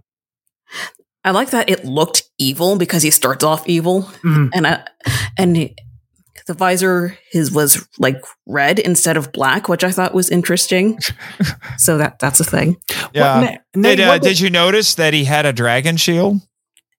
Yep. He did, didn't he? Yeah. I mean, he flew the Dragozord. Indeed. That's totally not a reference to something. Anyway, I was trying to think of, and I told this to you the other night, Nate. I'm gonna have to probably look it up, but the name of his Sentai counterpart, which was incredibly because it goes to the point of Kim, saying his appearance looks very, very evil because he's very spiky. He has a very aggressive, high contrast design. And in fact, I like the design of Trent's suit. I like it that it's extremely like black and white, high contrasty, kind of thing. And, Nate, wax poetic while I look up the name of his Sentai counterpart. Wax poetic about what? About Trent's suit? It is a very aggressive looking suit. I'm not sure his visor is supposed to be a maw, though. If it is, it's a mostly closed mouth. But that's the only bit of red on that suit, too, which really makes it stand out, I have to say. Do we want to talk about their morphing catchphrase? Dino Finger, power up, ha! Yeah, as morphing catchphrases go, I've heard worse. But yeah, it's not terrible. It's hard to top its morphin time. Yeah, or smorphin time. Yeah, smorphin time. As Kim pointed out in her video, that made me laugh so much when I actually saw that in context. Smorphin time. Anyway, I'm hilarious. Yes, quite. yes, quite. And the really interesting thing about this suit design and why it looks so aggressive is in the Sentai, its name is literally called Abba Killer. So he does look a little bit more aggressive than what we would typically see with a ranger suit. He definitely looks more evil than good, which I guess Abade Killer. Abade Killer. There we go. Thank you. I guess that plays into more of like the anti-hero, would you say, Nate? Aspect? No, he's not really. He's a villain when he starts. Mm-hmm. Then he becomes a hero. He's not really. They called him an anti-hero, but that I don't think he really qualifies. No, I don't think that's an anti-hero. Although they did have that weird episode that, I kind of wish they leaned into that a little bit more, where they kind of did the personality swap thing, but what they did was they found a meteorite, and the meteorite is supposed to bring out "quote unquote" latent personality traits. Mm-hmm. So you find out that Connor likes to at points likes to study, and Ethan likes to work out, and Kira likes being fashionable and a little bit more feminine, and apparently when it affected Trent, it made him more like his actual self while he was still evil. Because that's one of the things that's a little bit confusing. Because then we have a White Ranger clone, and he can control the Zords too. And I'm just like, hold on, it gets a little convoluted after a while. It gets really confusing after a while. Yeah. Yeah. So we'll talk about him because I think I have him in the notes for we'll talk about him a little bit in the villain section. Mm-hmm. But yeah. So So now we have to talk about our supporting cast. Yep. And the first person we get to talk about is Haley Zichter, which is the by Ismay Johnston, which is the co-mentor and our technology specialist for the Rangers. As weird as it sounds, she's alpha. She's alpha. Yeah, mm-hmm. She is. She's the hand. I won't say hands and feet because, Tommy can take care of business. That sounds like a euphemism. He took care of business, all right. He sure did. And Elsa wanted him to take care of her business. Again, another thread that gets brought up and dropped. Dear Lord. But I like Haley. I liked Haley a lot, and I actually was. I think what made her good was that she was a good kind of motherly, feminine influence. Yeah, because she was the one who she was a little bit. She was a little bit more compassionate. She was looking out for him. She's like, "Here, let me make bigger guns for you. Let me give you more toys." Don't we wish we all had moms who are like, "Have more toys"? Anyway, and Haley also runs this series equivalent of the Juice Bar. Yeah. Yes, the Haley Cyberspace. So it's kind of like how we found out that there was an early idea in Mighty Morphin where Ernie would have been Zordon in disguise. That's kind of what this is to a certain extent, isn't it? A little bit. Yeah, it feels like that. And again, that's another one of those things that helps to really make this feel like the first quote unquote modern Power Rangers, because they hang out at a cyber cafe. And this is back at a time when cyber cafes were a new thing. Yeah, this was a very like trendy thing at the time. Like very trendy, and I love it that it's cyberspace because there's computers there, and it's it's an area people can hang out, and it's a play on words. Yeah, it's wonderful. Makes me very, very happy. So she gets to actually hang out with them a little bit more in their civilian lives, which is good. And the way she's introduced is interesting because they don't make it incredibly obvious that she will later become the mentor. We just assume that she's going to be kind of the Ernie character. She's going to be kind of the motherly, I guess, civilian mentor to our Rangers without actually interacting with them in their Ranger forms. But when Tommy becomes fossilized, that's when in Amber, which is Jurassic Park reference, she steps up to say to essentially as a stopgap for like as a not doomsday switch. That's not right. As there was sort of a trigger in place for her to step in if something will happen to Dr. Oliver. Yeah, which she did, and then she's our techie, and runs keeps an eye on them in their civilian lives, intervenes at certain points when she has to. She's pretty cool overall, I have to say. Yeah, I enjoyed her character. I'd like to know where the heck she's getting all the resources to make all the toys. Now I'm just thinking of Batman 89. Where does he get all those toys? I think it's listed in the protagonist clause that all the main characters have everything they need at all times. Yeah. AKA Toys R Us. There you go. Because Toys R Us was still a thing at this time. Indeed. Yes. That's where all the kids bought the toys that they saw in the show. Yes. Yep. Some of them were actually exclusive to the toy line and weren't in the show. Yes. But yeah, I don't know what else to say about Haley other than she's really cool. And I liked her. Yeah, she's kind of like, she's the alpha and kind of, or maybe even a Q from James Bond because she has all the toys. Yeah, she's more of a Q character than alpha, I think. But she fills the alpha role. She fills the alpha role, but she doesn't have like the working database of knowledge that Alpha had, because in the original Mighty Morphin, except that she knew everything about them, and they're like, "Oh, it's because she reads the internet." Right?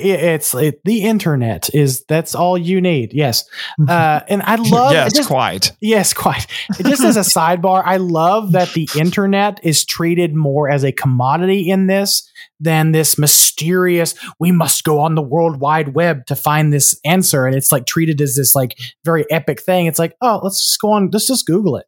At this point, this was when the internet was really solidifying itself as just a ubiquitous thing, as opposed to this mysterious place where you can find out things and spend 3 hours downloading one photograph. Those were the days.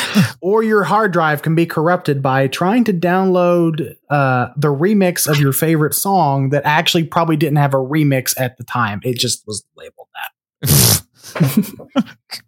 Before the dark times. Before iTunes. This is before iTunes and Spotify. So yeah, this is... Yeah.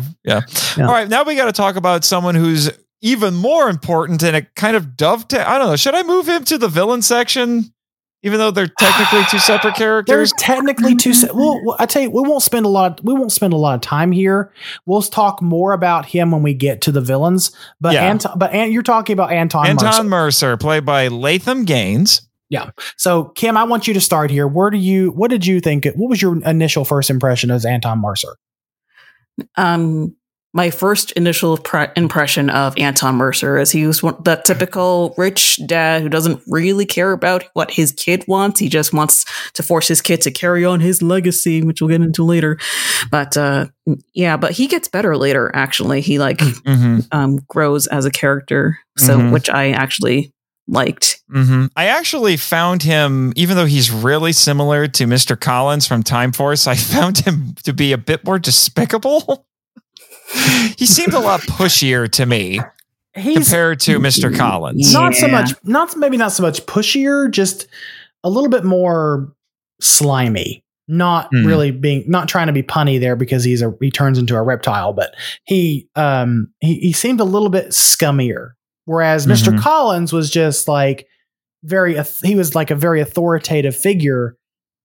Anton Mercer is a little bit more on the scummier side, like the sneakier, like sneaky snake kind of side. Yeah. But then we find out that he's Mesogog, and it's a Jekyll and Hyde situation. In fact, the origin's pretty similar to the Jekyll and Hyde story, where he was self-experimenting and basically brought a new personality to the forefront.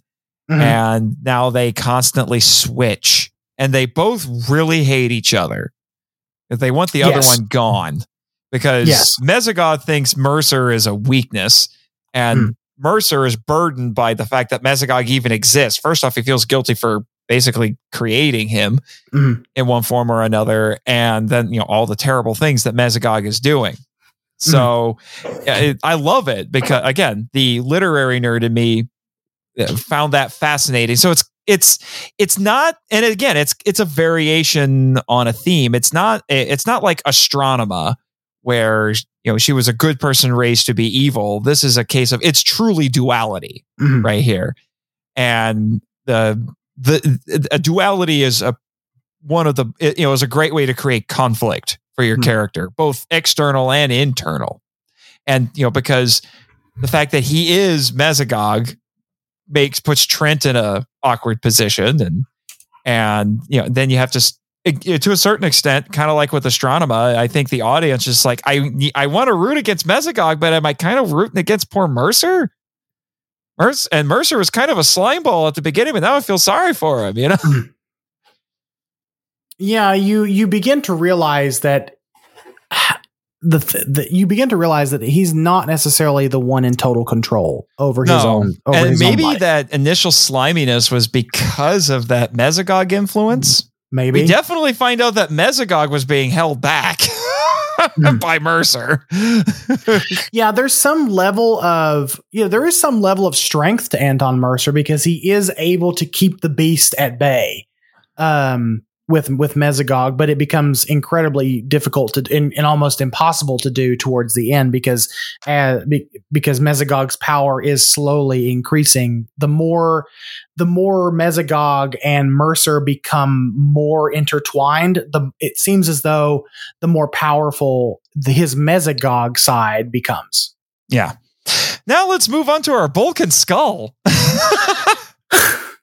That's what they are. They're Bulk and Skull. They are. Yeah, they are. They are. But they're also very much their own characters. Very much. They're not Bulk and Skull in skirts. They're their own character. Well, okay, one of them's a guy. Seriously, sorry. But they're not clones of Bulk and Skull. So, Cassidy and Devin. Cassidy Cornell, played by Katrina Devine, which is an apt name. I've looked at pictures of her, and she's she is divine. And Devin Del Valle? Devin DeValle? And Devin Del Valle? Yeah. Close enough. Yeah. So played by Tom Hearn. So calling them Bulk and Skull is not too far off. They're not straight up bullies, but they do a lot of the same sort of things that you expect that we remember Bulk and Skull doing, like trying to figure out who the Rangers are. Situational comedy. They're both dorky, but one is much dorkier than the other. Yeah. A little bit of a yes man, but Devin is a little bit of a yes man, but he isn't quite the yes man that Skull was. Yeah. Yeah. And Cassidy is a very pushy, aspiring reporter. Yeah, she works for the high school newspaper and then somehow gets herself a job at a TV station. Well, Kira got her that job. Yeah, Kira got her the job, but still, that's pretty impressive. It is. Yeah. Yeah. And they're a good comic relief. I enjoyed the two of them. I know some people thought Cassidy was insufferable, but A little. she has an arc as well. She does. She really does. I'm impressed with the character development in Cassidy. She's actually one of my favorite characters. She has some of the best lines. Like I was writing down like all of the lines that stuck out to me, and a good chunk of them came from Cassidy. Like, can you tell us a few? Yeah. Like one of she has she can't read the room. It's so funny. Like she'll like go up to a monster like, just because you're a horrible mutant monster doesn't mean you get to be rude. And then or she tries to interview the monster while it's fighting the Power Rangers. If you fall towards the camera. Yeah, because Devin is her cameraman. Yeah, it's very entertaining, but I didn't really find her annoying. I understand why other people find her annoying, but I think that was kind of the point. And remember how I said that Kira is more the tomboyish Yellow Ranger? Here's her foil. Mm. I mean, maybe if they had wanted to try to be nuts to try to have a Barre Pink in this, I could see Cassidy trying to be a Barre Pink. Mm-hmm. Yeah, maybe because she's closer to what we would think of for a Pink Ranger. Right, but I think she works just as good, if not better, as just a civilian foil for Kira. Mm-hmm. And she acts like she's very career driven. One of the funnier episodes, again, another one of those modern things finding its way into the show, into the franchise for the first time. The B plot in one episode is Ethan decides to try online dating. Yeah. And then to my surprise, we find out that Connor is decent at ballroom dancing. In fact, he knows how to follow in a tango. I'm like, what? That's impressive. I was gonna say, were you impressed by that, Nate? I was like, he knows how to follow in tango? That's impressive. I was a little miffed that when Ethan tries to do a tango with Cassidy, that they get interrupted by the Monster of the Week. I was very upset with the Monster of the Week. It's like, how dare you interrupt the tango, good sir? Rude. Ethan, kill him. If it was me, I would be like, you interrupted my tango, punk. But Cassidy, both Cassidy and Devin have they have some really good focus episodes. The online dating one with Cassidy it turns out that she's meeting up with Ethan, and she matched with Ethan. I thought that was hilarious. I could have, I projected, or not projected, but I called it. I knew that's what was going to happen without actually remembering it. Yeah, but I could kind of read that was what was going to happen. And it's hilarious. They kind of followed through with that for a couple of episodes. Yeah, and I honestly thought, I was like, they actually going to become a thing, and then they didn't, because Ethan realized, like, she's not really my type. I'm like, probably a good idea. But then he gets the super nerdy girlfriend standing in line to see not Star Wars. Right. Yeah. I'm like, better choice. But we strongly support the nerdy women. Yes. Amen. Quite. Amen. Yes, quite. The listeners are totally confused right now. For those playing the home game, take a shot every time we say yes, quite. Some of our friends that we've met online, like Silverback and some others on Twitter, they would be dead right now. They would be dead. So I apologize. I apologize in advance to all of our friends on Twitter for every time we say yes, quite. Yeah. Stop making them take shots. Anyway. But then the funny thing is that ends up falling through because Devin didn't want to be the guy who broke up. He was like, I don't want to do it, man. I don't want to. And then she's like, I need to be more focused on my career. So we can only be friends, that sort of thing. And then Ethan is like, yes, I don't have to worry about it. But then we find out, predictably, Devin likes her, but she's too dorky to see it. Yeah. And then what was so funny is he's about to tell her in one of the last episodes. And then she's like, you know what? Because he's going to ask her to prom. And she's he's like, hey, what about prom? And he's like, no. We can't do anything until we figure out who the Power Rangers are, because if we don't find out who the Power Rangers are in a week, we won't have jobs. And he's like, oh. But then he goes off and he figures it out on his own. And I'm sitting here thinking, like, you're just doing that because you really want to go to prom with her, don't you, Devin? Look, young high school love is a very good motivator. Oh, I am not opposed to that. I was impressed with Devin for doing that. Devin is adorable. Yeah. And then what ends up happening? Then Cassidy has her big moment. She knows who the Power Rangers are. Yeah. And she gives the tape back and says, you know what? Being friends with you guys is more important than me getting a big break. Well, it's so weird because it happens twice in this season. It does. Two people find out who the Power Rangers are. The first time it's with the artist finding out that Trent is a Power Ranger. Comic book artist, yeah. The comic book artist finding out that Trent is a Power Ranger and decides to keep that secret. And then Cassidy finds out who the Power Rangers are and decides to keep that secret. So it's just really interesting that there was like two instances of that in this season. Mm-hmm. And Devin, like Skull, has a secret talent. Mm-hmm. Yeah. In Devin's case, he's really good at video games. Remember how we were saying that Ethan lost to an unexpected person? Yep. It was Devin. Yep. That was a humbling experience for Nate, or not Nate. I'm so sorry. I was nearly named Ethan, so I understand. Okay. That was a very humbling experience for Ethan, but kind of maybe a confidence builder for Devin. Like it was like that confidence boost that Devin needed from that point on. So why is he adorable, Kim? Just his mannerisms, his personality. It's just like he's adorkable. Adorkable. Okay. Adorkable. I feel like a lot of us can be considered adorkable. Yeah, I guess. Except for call Nate. me a dork at your own peril. except for Nate. Nate's not adorkable, but I'm adorkable. If you say so. Because I'm the hot one. If you say so. Tell that to one of our listeners. At least my cartoon avatar is the hot one. Anyway, moving on. I think my biceps are bigger. I'm just saying. We're not gonna have a pissing contest on whose artwork is buffer. Let's go. All right, let's talk about our villains now. We got to start with the boss. We got to start with Mesogog. Can I just say, I love the way Mesogog talks.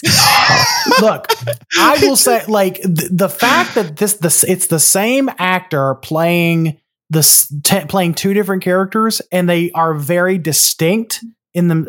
They're very like distinct characters is impressive. I thought the voice acting for Mesogog was wonderful. It was incredibly creepy and appropriate for what like a reptilian villain would probably sound like. He drags out the last words of his sentences, and I find it amusing. And he's also a little raspy and breathy. I like it because it's not your traditional Power Ranger villain voice. Was I the only one every time he spoke looking for the human teeth under that mask? I was actually just staring at the whole mask of like, that thing is a feat of Tokusatsu. Yeah, it was a really impressive mask. I like that thing. The jaw is moving really well. You can see the human actor's tongue, but it fits with the rest of the thing. It doesn't seem out of place. So they figured out, I don't know how the mask is very expressive. The eyes work. I'm just like, the whole thing, that whole apparatus is just incredible. Sure. It's one of the best looking prosthetics I think I've seen in Power Rangers so far. I can agree with that because there are so many of these, especially like some of these later villains who are taken from the Sentai, that their faces and things are not super expressive and their mouths barely move, if at all. Instance, I think I'm thinking of Diabolico, for example. His mouth barely moved. That suit was not all that expressive because it was huge and bulky. I really liked I really, really liked Mesogog's design. I loved how expressive it was. It felt and looked very reptilian and just sinister. Yeah. Well, and the other thing that's interesting about this season is other than one set of henchmen and Zeltrax, these villains are all original. I'm pretty sure. Because Mesogog's not from a Power Ranger. No, Zeltrax is. Zeltrax Elsa's not. The Elsa's Tyrannodrones are not. No. Only the Triptoids and Zeltrax are from the Sentai. Yeah. Mm-hmm.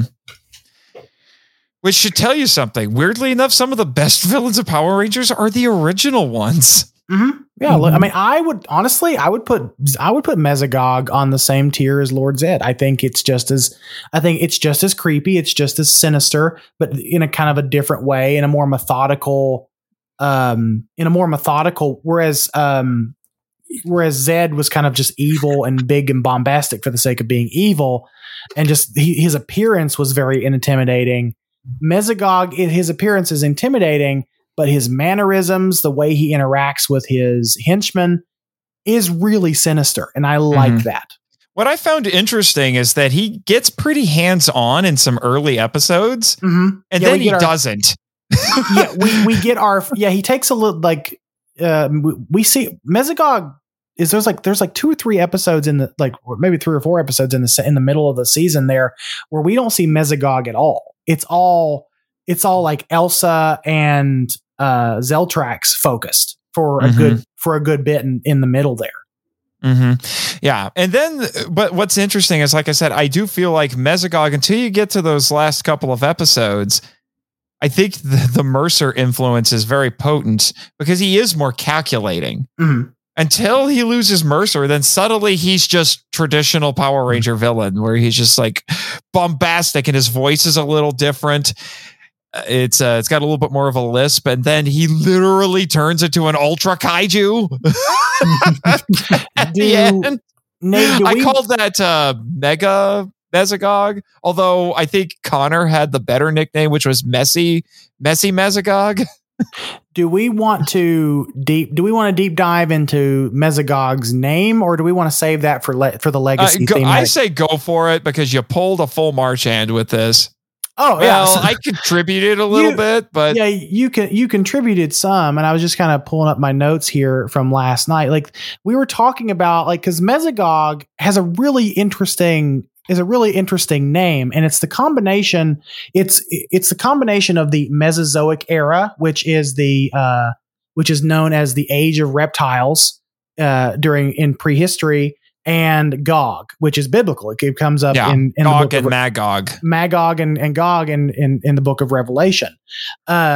So essentially, like, Mesogog's whole motivation is to turn the clock back on the Earth to kind of essentially ring in the age of reptiles, the age of dinosaurs. I get the impression that what happened was Mercer was messing around with basically dinosaur DNA, and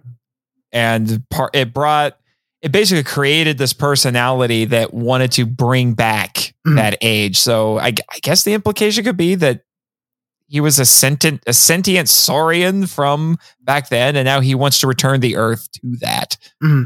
Yeah, and it's really interesting too, because as I was kind of looking up the name Mesogog, because it sounds so, I don't know, like, it sounds like something you would find in the Greek. And it was. I found out that meso, M-E-S-O, in the Greek means middle or in between or intermediate or moderate, but middle or in between is what I kind of latched onto for it. So as I was talking to you, I think it was last night, Nate, that, you know, the fact that Mesogog is this weird in between of human and reptile, or man and beast. And he shifts between the two. It feels really, it's really interesting that that they would name him Mesogog, because what is it? What was it I found last night? We were talking about the book of Revelation, where it mentions Gog, and it's like, so in the book of Revelation, I just kind of pulled this from Google. It says in the book of Revelation, the names Gog and Magog are applied to the evil forces that will join with Satan in the great struggle in the end times. And so essentially Mesogog wants to bring an end to human existence to ring in the age of reptiles from the Mesozoic era. Yeah, basically. Yeah, congratulations. I'm rubbing off. It's like intelligence by osmosis. Well, it's kind of like it's kind of like what happened with the meteorite. It's always been there, but it just kind of took a little bit of push to get me there. So is my latent personality trait dude broishness? Is that what this is? Possibly. Kim, what's your latent personality traits that are being brought to forth by the meteorite? That's a good question. Let's see. I'm usually pretty chill, right? So I guess, I can get mad easily. Angry Kim? Yes, angry Kim. Yeah. Hyperactive workaholic. Yeah. Oh yeah, that's me because I'm also really lazy. So, but I just found that to be really like when I was kind of thinking about the name Mesogog, it does have a very kind of like biblical Greek kind of sound to it, and I was like, it has to be something. Yeah, it's got it sounds weirdly grand, I have to say. It's still kind of playing on the kind of puntasticness that it goes into a little bit of these Power Ranger villain names. Astronema is Andromeda and astronomy, and Lord Zed because he has a Z, on his staff, and so it's still kind of. I still like our backstory for why he's called Lord Zed, but yeah. Yes. Yes, quite. Take another shot. Yes, quite. Take another shot. Take another shot of hot sauce to reference our friends at Entertain This. That might kill them faster than the alcohol. Depending on what hot sauce we're dealing with here. But anyway, do we have more? I mean, the only other thing I'm going to bring up about is, like I said, he goes completely savage in the last couple episodes because Mercer's not there. Yeah. And then he just becomes a big crazy monster, the final boss. And I was glad because for a hot minute, I'm like, are we really going to make Zeltrax the final boss in this show? Because that's going to annoy me. Which, I think the Disney brain brought this up that was Mesogog's true form all along. Yeah. It just was probably Mercer restraining him to the point where he didn't reach his true form until he separated from Mercer. Yeah. Yeah. Now let's talk about his general. Well, he kind of has two.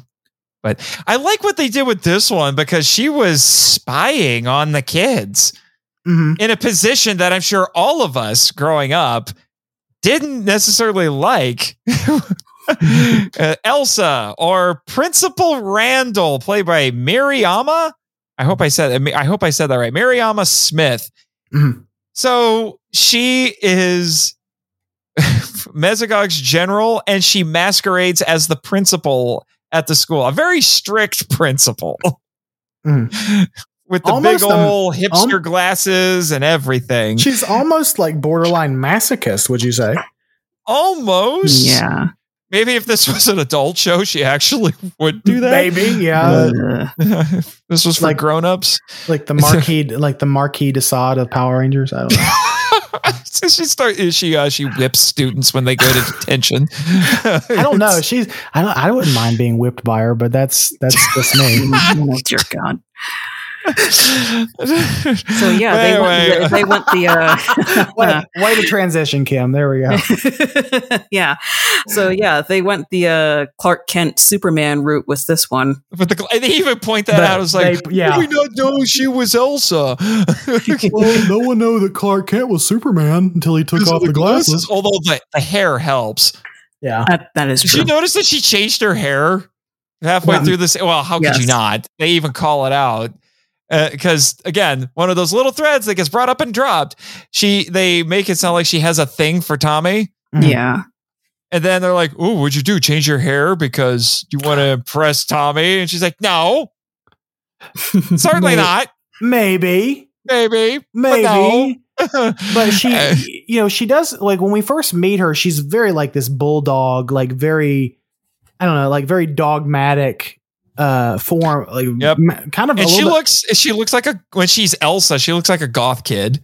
Yeah, she does. Dressed all black lipstick, black makeup. I just find it really interesting in that final confrontation with Tommy that they just went full on with it. Like they showed her essentially just demorph or change into Elsa right in front of everybody. Like essentially just saying like all pretense at that point where it was over. Yes. But she did make the Rangers' lives a little bit harder as the principal. A little, yeah. And I think we can all identify with that. And I think her most interesting or I don't know if meaningful is the right word, but her most interesting episode was when she actually handed the pen to the artist to draw the Rangers in the comic book world. Mm-hmm. I just thought that was really interesting. She kind of walks up and she kind of sort of flirts with him a little bit. It's like, here, I'm your biggest fan. Yeah, she becomes increasingly more feminine as the series goes on. But no less evil. But she does become increasingly more feminine, which maybe could play into why her chair changed slightly towards the middle. She goes from the cornrows to the ponytail. I guess, yeah. She becomes more of like an Amazon queen or something like that at that point. Well, at that point, she was basically filling in for Zeltrax because Zeltrax was gone. I noticed that. She did that when Zeltrax was gone. Yeah. Yeah. But then what did you guys think of that last minute revelation when we find out that she used to be human? That was just I felt like that was kind of shoehorned in. Yeah. Yeah, I did too. I mean, it was nice seeing Miss Smith without all the makeup and everything. Yeah. But I'm like, wait, what? I thought she was dead. I thought Mesogog just decided to do what Queen Banshira did to the Mistress of Midriff and just kill her, toward the end of the show. Mm-hmm. No, he just took her power away and she magically became human. I guess they just wanted a reason for Zeltrax to come back and kidnap her. Plot convenience. There we go. Yes, it was. I mean, if this had been foreshadowed a little bit more, I think I would have been more okay with that. Again, pile of small things. Yeah. We are led to believe that, at least I think so anyway. Maybe I'm just reading too much into it, which is kind of the nature of this podcast, but I'm kind of believing that that both Elsa and we find out later Zeltrax, they were all colleagues together or working together. And then when Mesogog took over for Anton Mercer, they just kind of Mesogog possessed them too because he was within close proximity of them as far as like because we should have mentioned Mesogog has mind powers. Yeah, he can give people the worst headaches they've ever had. Yes, which is kind of interesting. He is a physically imposing opponent, but he prefers to use his mind powers. Mm. So I guess we're just led to believe that he mesmerized these people. At least mesmerized Elsa to get her to do things. Yeah. Passion to her. So I guess she's kind of a little bit of an astronomer to a certain extent. Mm. Maybe. Kind of. Maybe. I don't know. She was, Elsa was, I think she was pretty good in the show. I enjoyed seeing her. She could definitely hold her own. She got very screamy later. Yeah, there was a lot of screeching coming from her. It's like she decided, well, Zeltrax is gone, so I got to get a lot more intense. Well, she's essentially just kind of fighting for her place at that point too, because it was clear that Zeltrax was the favorite. He was the right hand guy of Mesogog, and so Elsa felt like she needed to prove something because she's a little bit more sycophantic than Zeltrax is, because Zeltrax I feel like he was just kind of loyal to Mesogog out of convenience. Whereas I feel like Elsa is truly loyal to Mesogog for the most part. For the most part. That's a good transition, unless you guys have more to say about Elsa. To talk about Zeltrax. Yeah, let's talk about it. Let's talk about Zeltrax. Okay. Zeltrax looks pretty cool. He looks very much like a Sentai villain, or even a Kamen Rider villain, perhaps even. But good grief, did I get a little tired of his shtick with Tommy. Can we just talk about that for a second? Let's park here for Kim, kick us off. Let's park here for a minute. Listen, all right. So, from my understanding, Zeltrax is mad at Tommy because we saw in the flashback that he dropped a vial that caused an explosion, and then he got saved by Mesogog. Why? What did Tommy have to do with that exactly? First of all, and then it's just like every time we see him, it's just like take a shot every time Zeltrax says revenge. I must have my revenge because this is how Zeltrax talks. It's very bloviated villain voice. He sounds like this. I will have revenge. I will have revenge on Tommy. Except you have to pitch it down in post. Kim, would you like to play a game? No, it's more like, Kim, I must have my revenge on you. I can't do it for nearly as long. For the children. For the children. Yes, quite. And another shot of hot sauce. But yeah, back to this. I feel like Zeltrax's like motivations for revenge didn't quite make sense.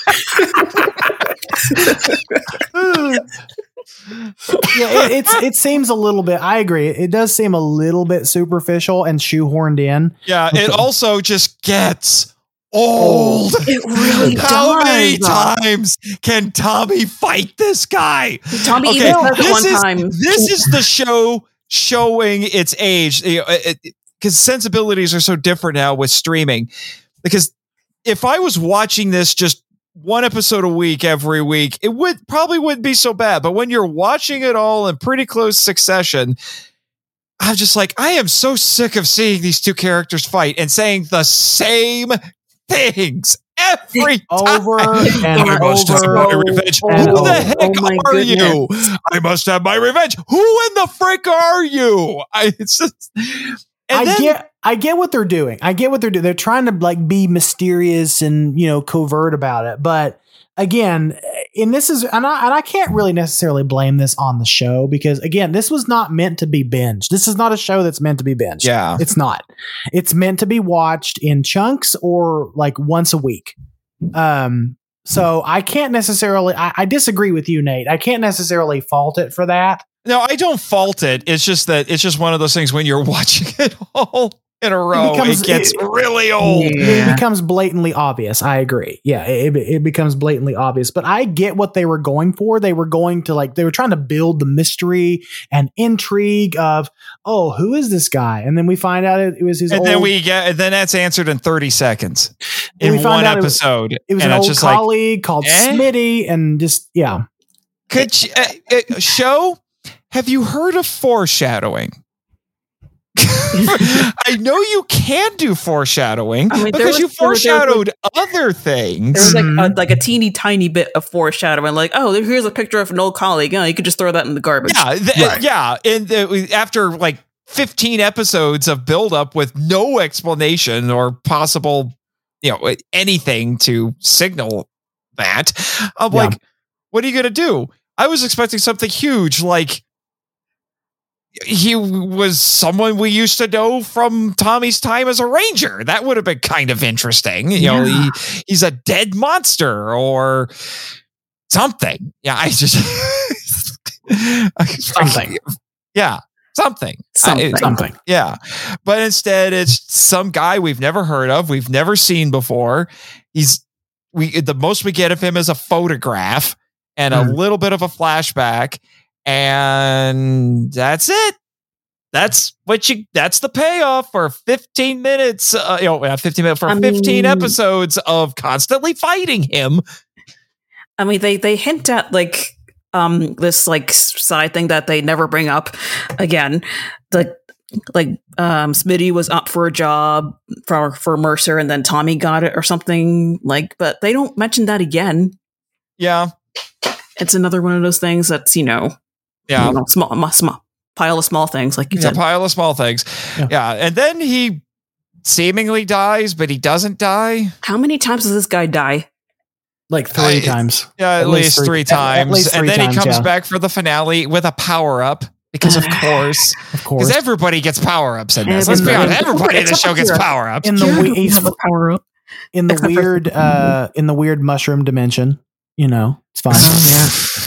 The video game dimension. Yeah. Or something. Which I sincerely thought it looks like something straight out of Sentai. So this is like kudos to Disney and the producers of this show for making it at least appear like it looks like Sentai to me. Yeah.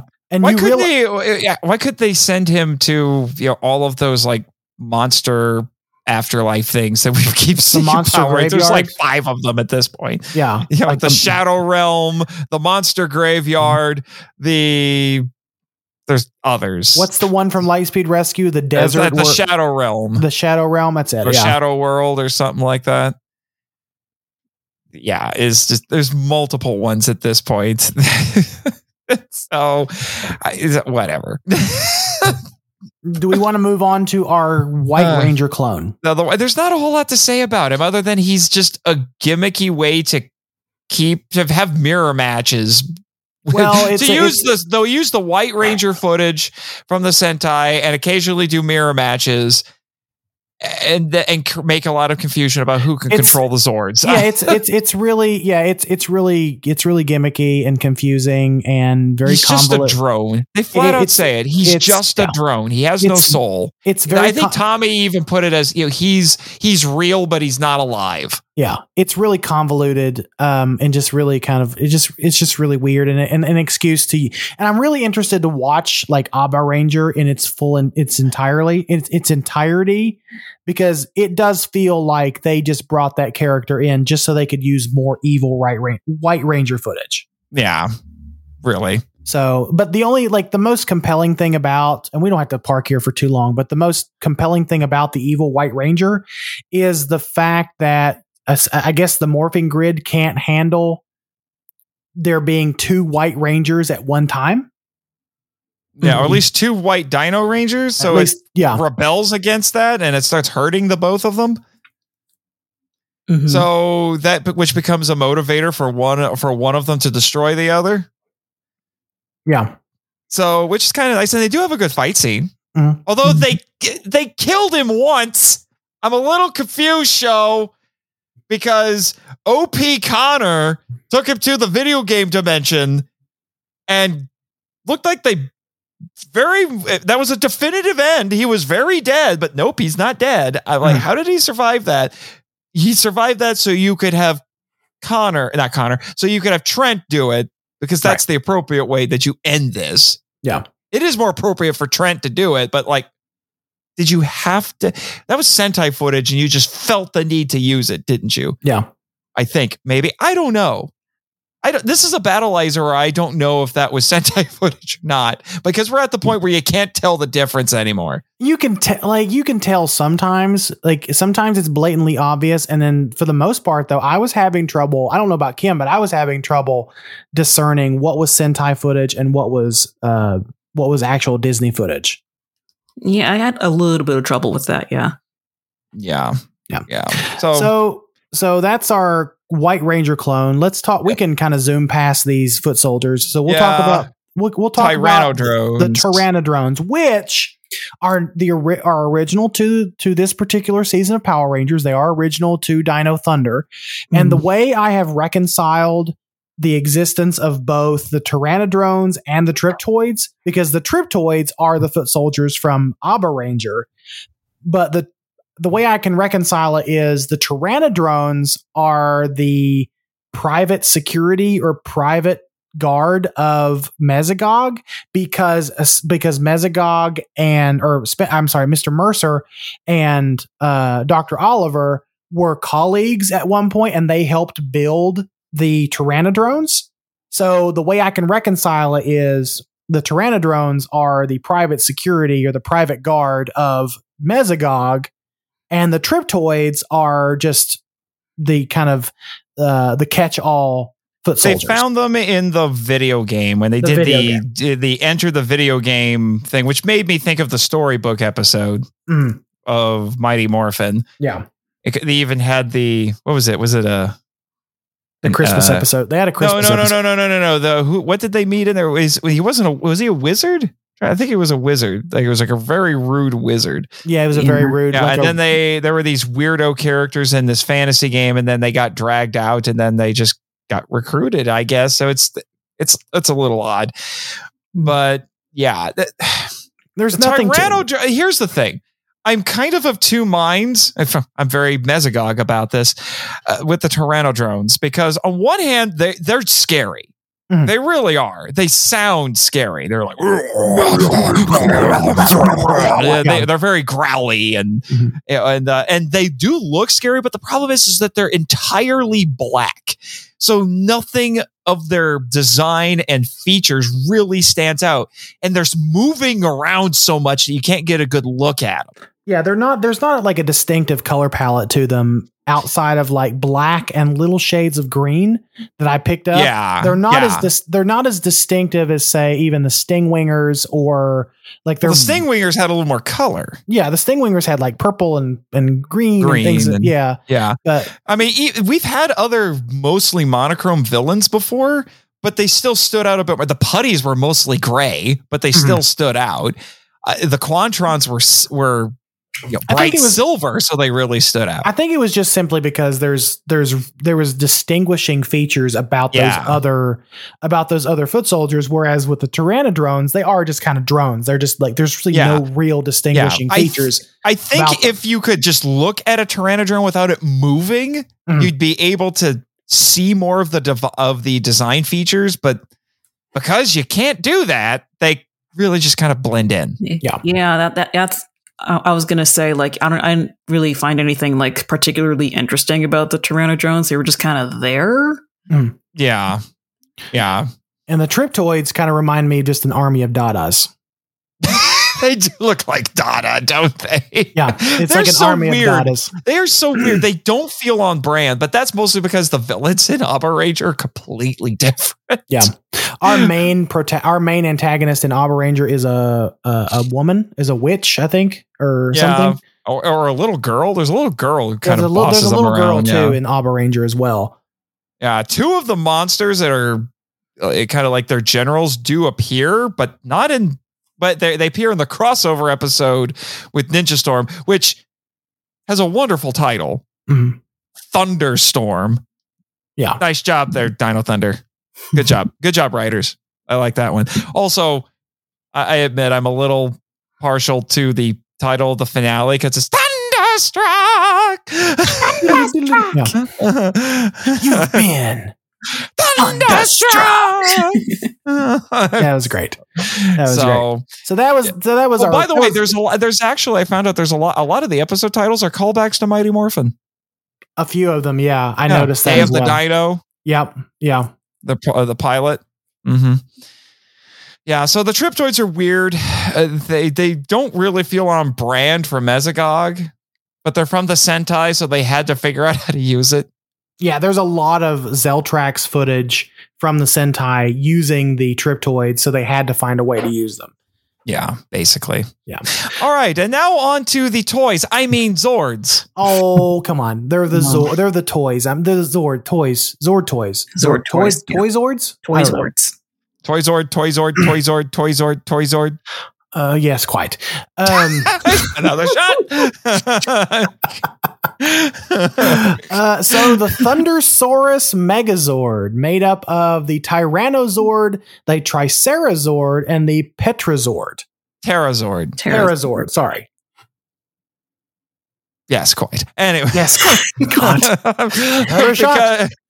another shot because they're because and all the heroes' weapons are themed around that too. It's Terra daggers or something like that? Terra grips. Terra grips. Is it Terra grips? Yeah. Terra grips, Tyranno staff, and Tricera shield. And also, just like Zhu Ranger and Mighty Morphin, in Abba Ranger, the Zords are sentient.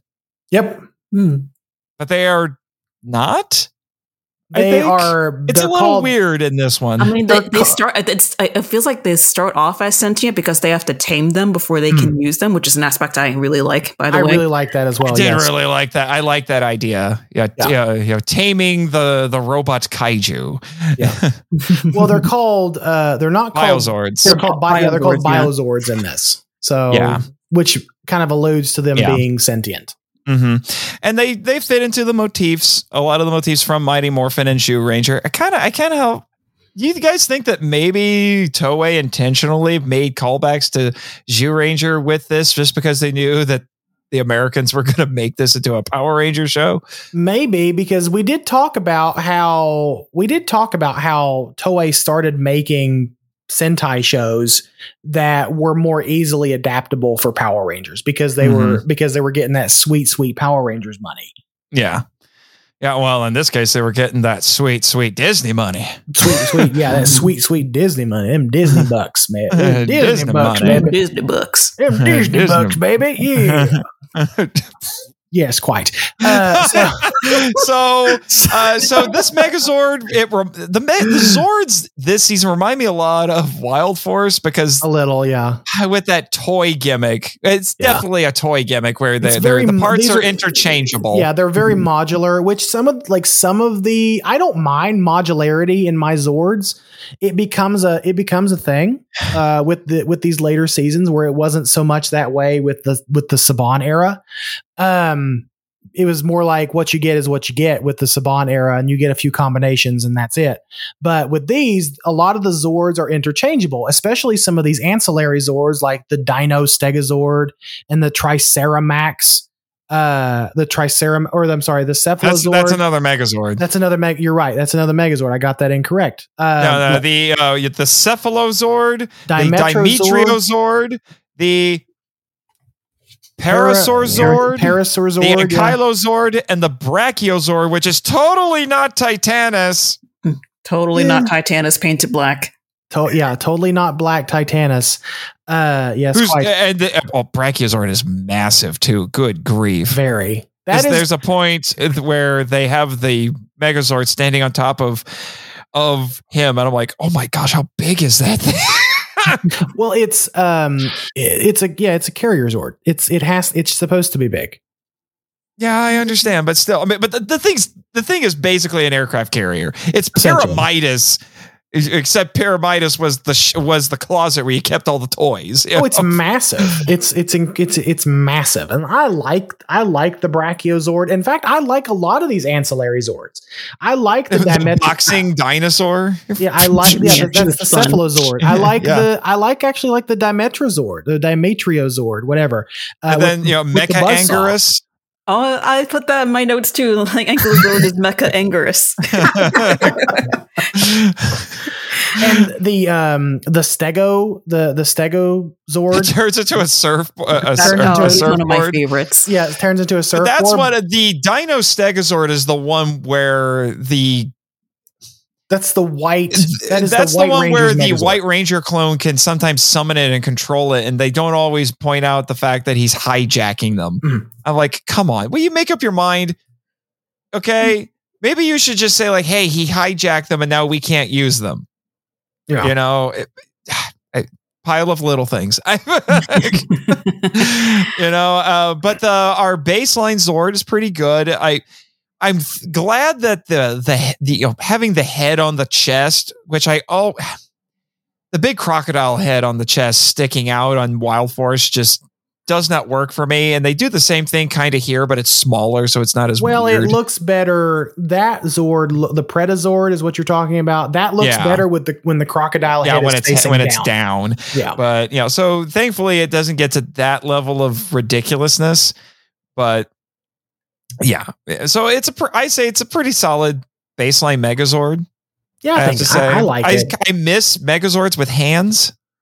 It's a lot of that's a little bit of a well, it does technically have hands though, because we did see it in one or two scenes with either the Tricerazord or the Tyranno drill that it uses as it's essentially like sheathed, like essentially it's like sword, its final weapon. Mm-hmm. We did see it once or twice without that.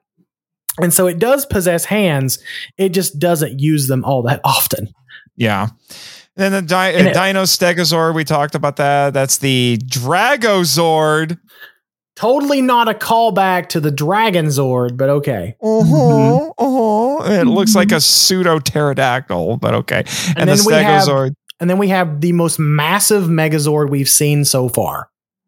The Triceramax Megazord, which is literally a Triceratops pulling a chariot. Yeah. Mezzodon Megazord, the Mezzodon Megazord is incredible. That looked to be I kind of feel bad for the suit actor because that almost looked impossible to maneuver. Like impossible that I told you this yesterday that like the Megazord essentially just stands there and it's like a fire show. It's like a beam show just to finish off its opponents. It's a Heisei Godzilla beam battle. Yeah, it's a beam battle. It's a light show. Yeah. Yeah, I mean the Shogun Megazord in MMPR Season 3 was kind of the same way. It could just barely swing a sword and kill the monster. Yeah. It's all it did. It's just like, So I have to ask Kim, out of all of these Zords that we've talked about, what is your favorite? Aside from Mecha Angrus. Well, okay. Well, if I can't mention Mecha Angrus, then let's see. I do like the Dino Stegozord because it kind of looks like Godzilla. I was going to bring Godzilla into everything because that's how I do. And of course. Yes, yes, quite. I also like the Parasaur because he has a scissor butt. Of course. God. Thanks. The power of the soundboard. The power of the scissor butt. Yes. Wait, what? Well, you didn't hear what she said. She said, I like the Parasaur because he has a scissor butt. Oh, the tail. Yeah. It's a scissor butt. Which wasn't that one of those moments where the Sentai kind of bled through because the weapons can talk to the kids because they're basically avatars of the Zords. And I think one talked to Kira once. So, and it was the scissory one. That's why I was thinking of it. Did that happen? I must have missed that part. Yeah, it was. It stood out to me. It was like, wait, hold on. It can talk? And that's the only time it's going to happen. Okay. I don't remember it talking. Did that happen? Did I miss it? Hello? Maybe I'm Mandela affecting it. I don't know. I think you might be a little bit Mandela affecting it. Maybe. Anyway, shall we talk about the monsters? Yes, let's get to the monsters. Okay. All right, monsters of the week. I had 5 standouts. I don't know about the rest of you. It was almost 6, but I narrowed it down. I had about 3 or 4. And you and I are going to share a few of the same ones. So essentially we pretty much probably have the same list, I think. I'm going to add an honorable mention because I kind of have to. So the first one I want to bring up is the Pterosaurus, which I think is that thing. I think it was not only was it a cool looking monster of the week, it was pretty.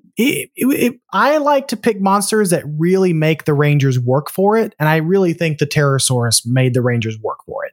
The white Pterosaurus. The white Pterosaurus. And there's 2 versions. There's there's white Pterosaurus 1 and white Pterosaurus 2. Yeah, the first one looks like Monster X from Final Wars. See, I'm not the only one. I know some of our listeners may not be familiar with Godzilla lore, but yes, go look up Monster X from Godzilla Final Wars and you'll know exactly what we're talking about. Yeah, and then the second one, the white Pterosaurus, that thing looks like an Ultra Kaiju. I'm always amused to watch these Sentai or Kamen Rider, these Toei shows, when the monsters start veering into Ultra Kaiju design, we're like, ha, you're funny guys. Well, there was one you steal from each other all the time. Come on. There was one in particular that looked incredibly close to an Ultra Kaiju. It was Scorch from I'm trying to see what episode that was from. Strange Relations. It was like the red kind of bird beetle combination kind of creature. So yeah, that one does look like an Ultra Kaiju. But Kim, who was on your list for Monsters of the Week? I only had time to pick two, but I like Fossilidor. Oh, I had Fossilidor too. Yeah, I had that thing Fossilidor is as well. Terrifying. Yeah, he's like, and it's got mind control powers, and yeah, he's really cool. And I also liked the Roomba monkey from the Dream episode. Okay. We need to talk about Roomba monkey. Rumba monkey. I think it's Rumba monkey. That was an interesting thing because I think they did that Dream episode just to have excuses to use footage from three of the sillier episodes of Abba Ranger that wouldn't normally work, but they're like, hey, if we say that they're dreams, then we don't have to worry about getting around the silliness. Like the Croco de Vile. Yeah. Who falls in love with that Kara. Was hilarious. Falls in love with Kara. I love that the suit actor was manually opening the mouth like it was a puppet. It was just so funny. Oh, it was wonderful. The Rumba monkey. Yeah, and I had monkey. Yeah, and that was one of the funnier ones in there too because he was playing drums all the time, and yeah, and then he sings the last word of his sentences. Yes, not unlike someone else we know. I also had Goldenrod, who looks like the love child of Ultraman and Kamen Rider. You mean? Yeah, I was gonna say. You mean the love child of Ultraman and Kamen Rider? Yeah. Yeah. But he's the quote unquote son of Zeltrax. Yeah. Yeah. Interestingly, all the scenes where he's small are Disney footage. He's only ever big in Abba Ranger. Interesting. Okay. Yeah. And he has some pretty good fight scenes in that episode, and we forgot the monster making in this one is they have what's called the Geno randomizer, which just melds a bunch of random things because the monsters in Abba Ranger are really weird and surreal. Very much, yeah. And that bleeds through for sure in this because some of these are just wacky. And then I had Pterosaurus. I had the Ruby Dragon, which is one of their last ones. It's a Magic the Gathering card brought to life. Yeah. And it looks really crazy. It also looks a bit like an Ultra Kaiju. It's one of the less random looking ones. It just looks like a straight up nasty dragon. And I like that. And then we'll talk a little bit more about him in the awards, but I also had Ka-ching! I also had Ka-ching. And I also had the Ruby Dragon because to me it reminded me a lot of those creatures from Avatar or the Rathalos from Monster Hunter. Yes. Yeah. And I kind of as an honorable mention, I just threw it in here because we needed an excuse to talk about the crossover, and that's Lothor. Lothor continuing the tradition of bringing a villain from the previous season back to have a reason for the previous season's Rangers to show up and team up with the current team. Right. So Lothor, who is literally Luchasatsu, comes out of the abyss of evil, which is one of the most Mighty Morphin sounding things I've ever heard. Which apparently, like, the remnants of leave behind purple goo, which I swear it was not referenced in the Ranger Wiki, but I am convinced that when one of those Rangers, when Cam says to, can't remember who it was, but when Cam says to the other Ranger, like, who else do you know leaves behind purple ooze whenever they come out of something? Like, come on, guys. Like, I know that's a reference to Mighty Morphin the movie and Ivan Ooze. Yeah. It has to be. Yeah. So he shows up with a bunch of his minions, one of whom is played by Miss Divine, and they have this little sight gag where the two of them pass by each other and then secretly say that they both look amazing. And it's done in a split screen, which is really funny. Oh, that was nice. That was funny. Yeah. And so he kind of begrudgingly teams up with Mesogog. What's funny is Mesogog referenced him in the first episode and said he was an idiot. They'll think that idiot Lothar has returned. So they make an alliance, but Mesogog's like, he's an idiot, which I almost wonder if that's kind of a commentary on the fact that Ninja Storm had much less serious villains. Right. So Mesogog's like, I'm a real villain. Yeah. No. You gotta do it like more chill, like this. I am a real villain. You gotta drag out your sentence. I'm sorry, listeners with attitude. Yeah. And then Lothar and Mesogog just are like, well, the Rangers beat us. Screw you. And then they fight. We get a villain. It's one of those rare villain on villain fights. Yeah, it was, and actually ended up being really fun, I thought. Yeah, that was like a top contender for my Power Ranger of Motion award. Mm-hmm. Yeah, well, and that two-parter had several. The main plot is that the 3 core Rangers from Ninja Storm get mind controlled by stuff that by things that look like they're morphers, but they're not. And so they end up, so it's a very Stan Lee thing to do where the heroes have to fight each other when they meet. And that was, good Lord, that unmorphed fight that they had. Jeez, that was really good. It was very good, which I think it goes back into what I was talking about earlier about, they're having power-ups when they're in their civilian forms actually pays off. It actually makes a lot. It makes actually because the Ninja Storm Rangers have those have civilian powers too. Right, they do. My problem with that is that even though the Wind Rangers are very much antagonists throughout the whole thing until the end, they have a morphed fight and then an unmorphed fight. It's just the core group. The other 3 basically just go on their own related but very separate quest to go get their powers back. And it almost felt like a completely different episode. A little, yeah. Yeah, kind of. So, but then we get, the big epic thing where we have 11 Rangers and, they morph and everything blows up and and it's awesome. And I will say the big team up at the end is pretty good. It is. It was really pretty good. So is it the best crossover episode in Power Rangers? No. It's hard to top to the 10th power and the power of pink. It is. That's the benchmark. It doesn't get there, but it's better than the crossovers that we had in Lost Galaxy, Lightspeed Rescue, and Time Force. I don't know if it's quite as good as Reinforcements from the Future,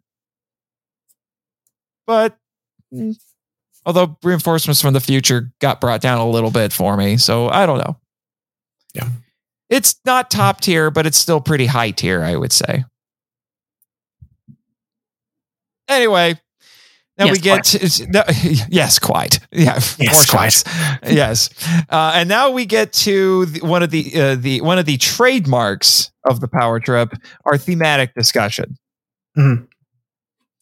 So we talked a little bit about this, Michael, and it's kind of the obvious theme, but sometimes the obvious answer is the right answer. Is the best answer. Yeah. We were talking about, because this came up in a conversation when we were kind of not ranking, but we were talking about the first 3 seasons of the Disney era.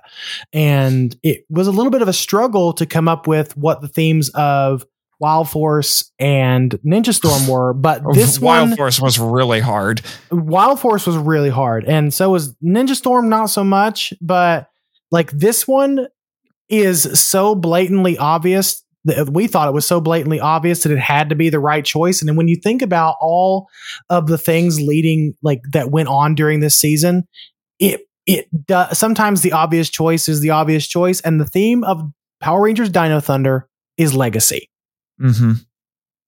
Legacy, and I think this theme works both metatextually and in literally in universe, because metatextually it's a legacy because 500th episode, right? And there's a lot of callbacks in terms of the suit designs and the stories and things like that go back to Mighty Morphin, and it's teenage heroes again in high school. There's a lot of this is very much a back to basics. This is a true back to basics Power Ranger season. They're not combining it like in Wild Force, where some of them were young adults, some of them were still high schoolers. No, it's truly high school superheroes again. Yeah. So, but then, like I said, it works in universe because, like I said, Tommy is Zordon. And what I was talking about earlier, like some of the things that Tommy says to the Rangers, like when he's mentoring them, it has to have come from, you could reasonably say that, that must have been something that Zordon told him when he was a Ranger.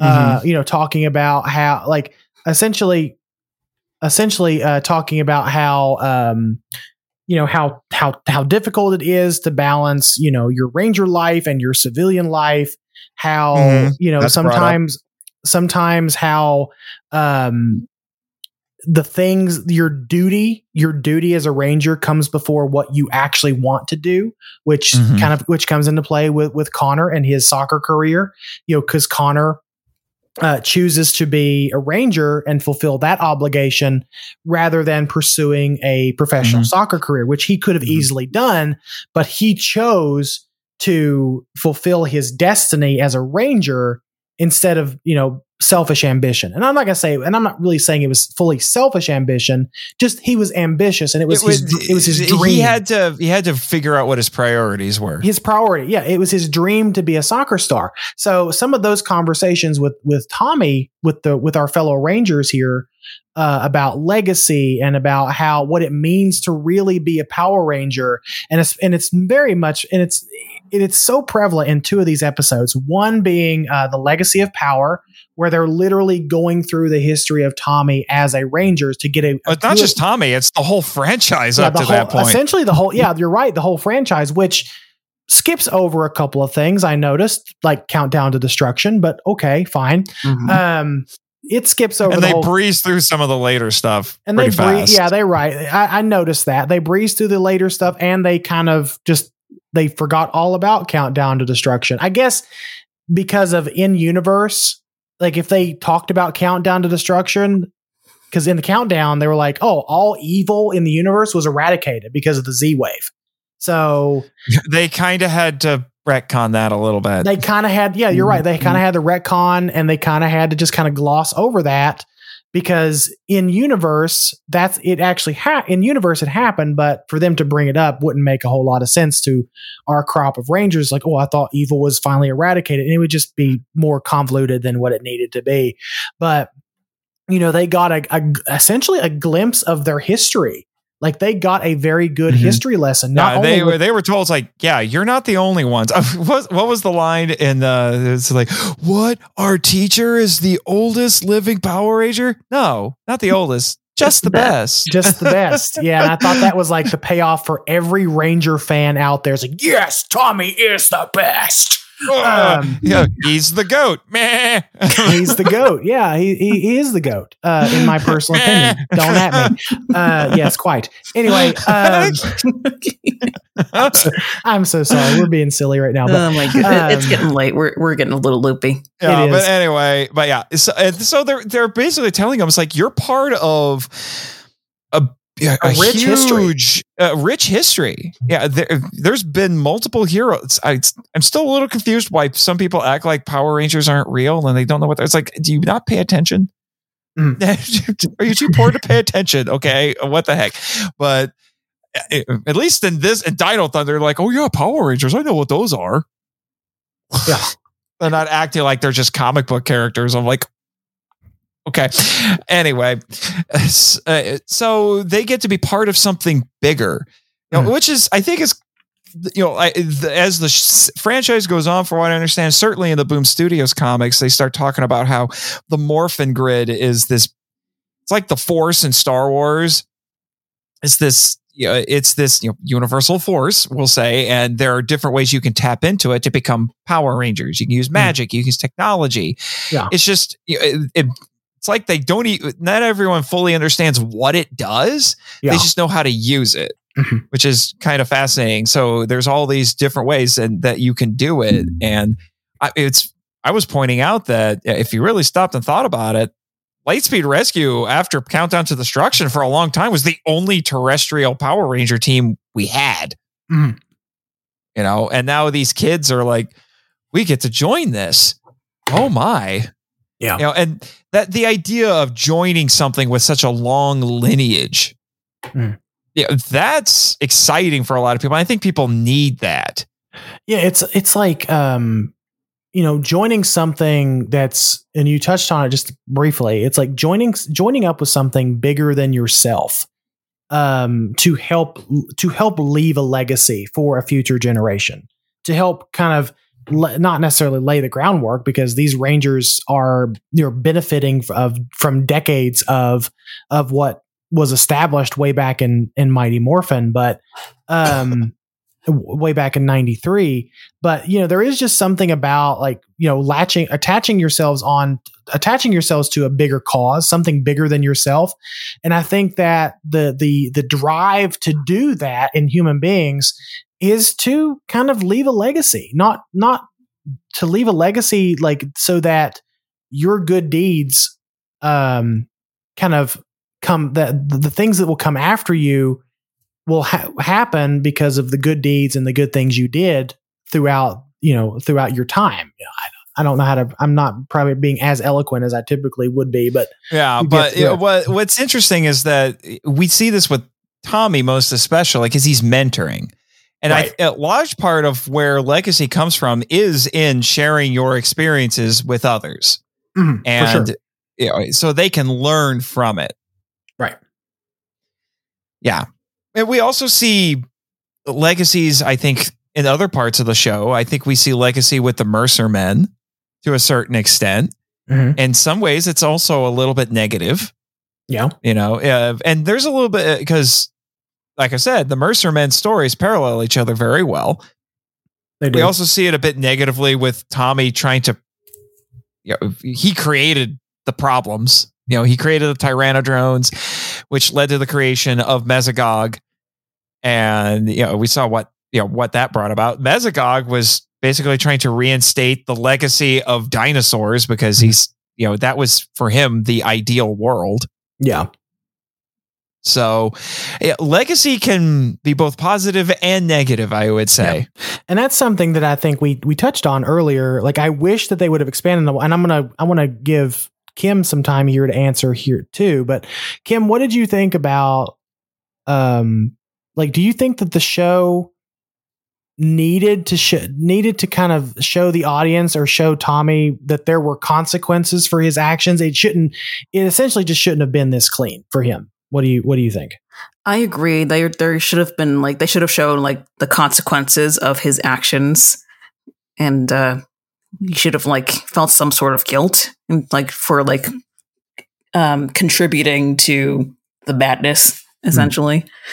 And jumping into the theme of legacy, every single character in this series wanted to have a legacy of some sort, right? Anton Mercer initially wanted to, force Trent to carry on his legacy of Mercer Industries, but, he allowed Trent to follow his own path eventually. Mm-hmm. And Connor wanted to leave behind a legacy of being a famous soccer player.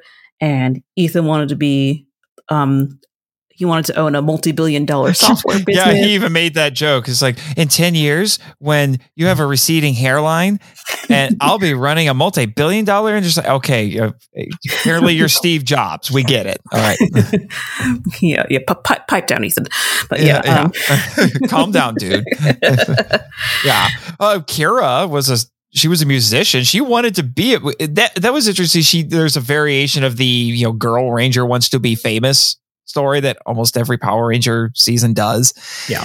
And they did that with her where she almost gets a record deal, but it would have required that she completely changed her image and it wasn't her. Like they tried to turn her into Lady Gaga. She looks like the monster of the week in that episode. That would have been funny, actually. That actually would have been good. Like to turn her into the yes, she looks like a monster. It's like some Lady Gaga singer, you know. Oh my goodness. That would have been great, actually. And then they would have to fight it and break Kira free, and then she'd be like, I'm going to kill that thing. All she was missing was the ribeye steak stuck to her outfit. But anyway. Yeah. But also it should be noted that Miss Lahana is a musician. She wrote the songs that Kira plays, and she performed them in the song, and it actually sounded good. I'm like, as pop music goes, this is pleasant. Yeah, this is actually really good because we've had like the obligatory Ranger wants a music career episodes before. Or fashion career, model career, some kind of superficial career. But in this one, it actually worked. And I think the reason why it worked is because our actress can actually sing. Yeah, for sure. But again, that goes back to leaving a legacy. She wanted to leave a legacy in music. Mm-hmm. Interestingly, she's the only one of our she's one of the few characters who doesn't have a prom date, and they even call it out. It's like, well, that makes me a little sad. I kind of wanted her and Trent to get together. Me too. Yeah, but she was focused on, performing at the prom, so I think she got because the final shot of the show is, well, before they go back to the shot of them getting the Dino gems, is her on stage. Yeah. Mm-hmm. Yeah, which I think speaks to the legacy that was left to them and that they ended up leaving, I guess you could say, because it's reminiscing back on the show and all of their experiences together. Yeah. And it felt very appropriate. It's appropriate. It was sweet. It was kind of like a little sugary sweet at the end there. I get it. Mm-hmm. Cassidy wanted to be a reporter, and she was very ambitious. And people have said, newspapers are the rough drafts of history, so she gets to write the rough drafts. Yeah, yeah, but I think that Dino Thunder as a whole, it is the spiritual successor to Mighty Morphin, to that rich legacy, to that rich history that was laid, that was the groundwork that was laid back in 1993. And then we're seeing kind of like the perfected version of that original idea, like the very faithful, perfected version of that. It just occurred to me with this thematic discussion, even the title of this show, I kind of wonder if that plays into it. Dino Thunder. It's, it's loud. And a lot of times the older generations, that's how they think of the younger ones. They're loud, but that's because they're full of youthful energy, but they need direction, So they might be loud, but they need that energy so they can go get stuff done. Yeah. And, so that's what this is. This is the next generation, I guess you could say, of Mighty Morphin season 1. And I guess you can say like, to that end, like some of the characters like carry on the legacy of like the characters from Mighty Morphin. Like Ethan is the blue nerd, like the Blue Ranger nerd, the blue Tricera nerd, and Cassidy and Devin almost kind of carry on the legacy of Bulk and Skull in that they're comic relief characters that experience growth as the series progresses. Mm-hmm. Mm-hmm. Yeah, there's the archetypes and the characters. So like I said, legacy works metatextually and it works in universe as well. And these Rangers needed to have somebody who was experienced and knew how to do this superhero game, knew how to do the Ranger life. Because honestly, if they had been left to their own devices, they would not have coalesced as a team at all. Oh, I believe so. Mm-hmm. So that's where Tommy came in. Well, I know we've been given permission to go long, but we need to land this Terrazord.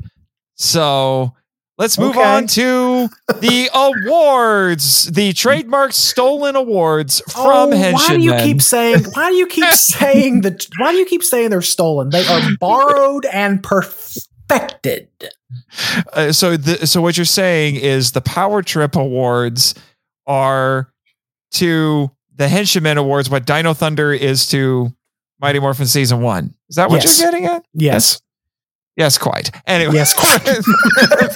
People are probably getting really tired of us saying yes, quite. Well, they can deal with it. Anyway, so first up we have the Power Range of Motion for the best stunt or fight scene. Kim, as our first mainline guest, I think you should go first. I agree. Okie dokie. All right. So my award for Power Range of Motion is the. Thank you. Thank you for that. Yes, quite. The team up with Ninja Storm, the Ninja Storm Rangers, because oh my god, that battle hyped me up because the Dino Thunder theme song kicked in. I was like, Dino Rangers roar! I'm like, yeah.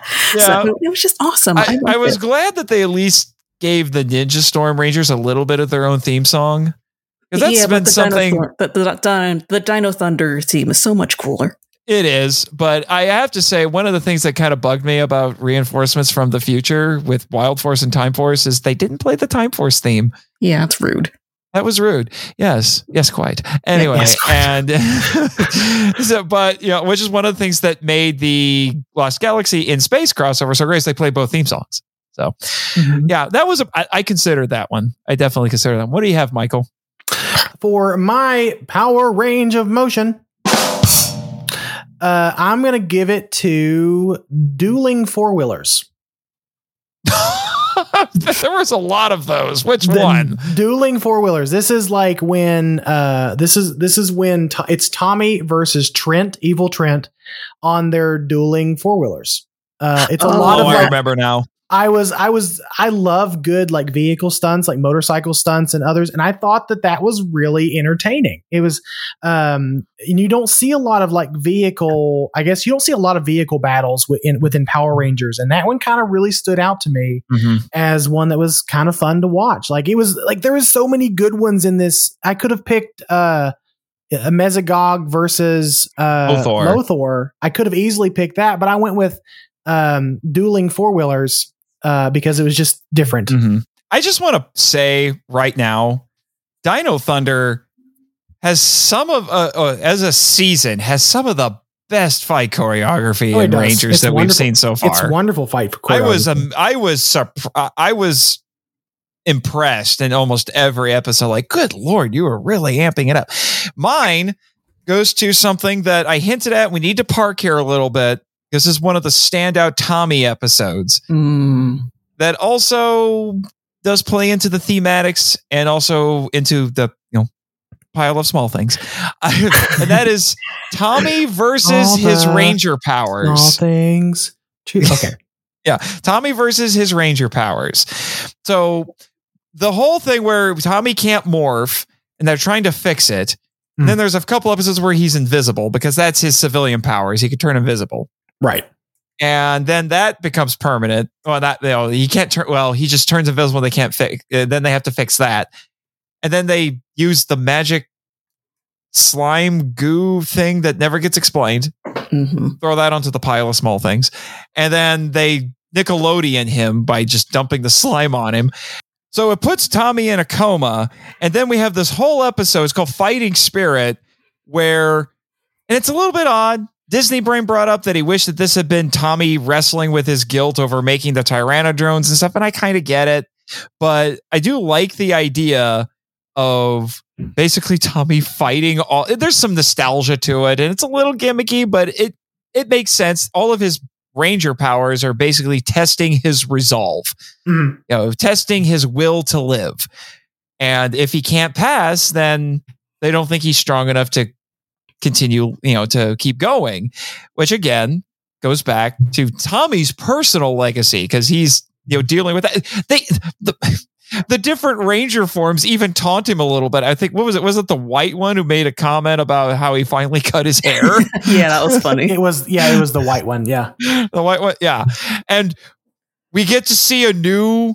They go in reverse order, but I think to ramp up the excitement, they skip the Turbo Ranger, Mm-hmm. and I think they did it one for time two. They're like, nobody likes Turbo, but I also think it makes sense because the Turbo Ranger was two people. It wasn't strictly Tommy. Yeah. He shared that one. But so we start with the Zeo Ranger, and then we had the White Ranger, and then we get to see the Green Ranger again. And thank God they fixed the dang dragon shield. No more soft tacos. No more soft taco. Although they put the weird little silver crest on it, which looks kind of odd. I think it should have been gold. Looks weird. It's fine. Yeah, yeah.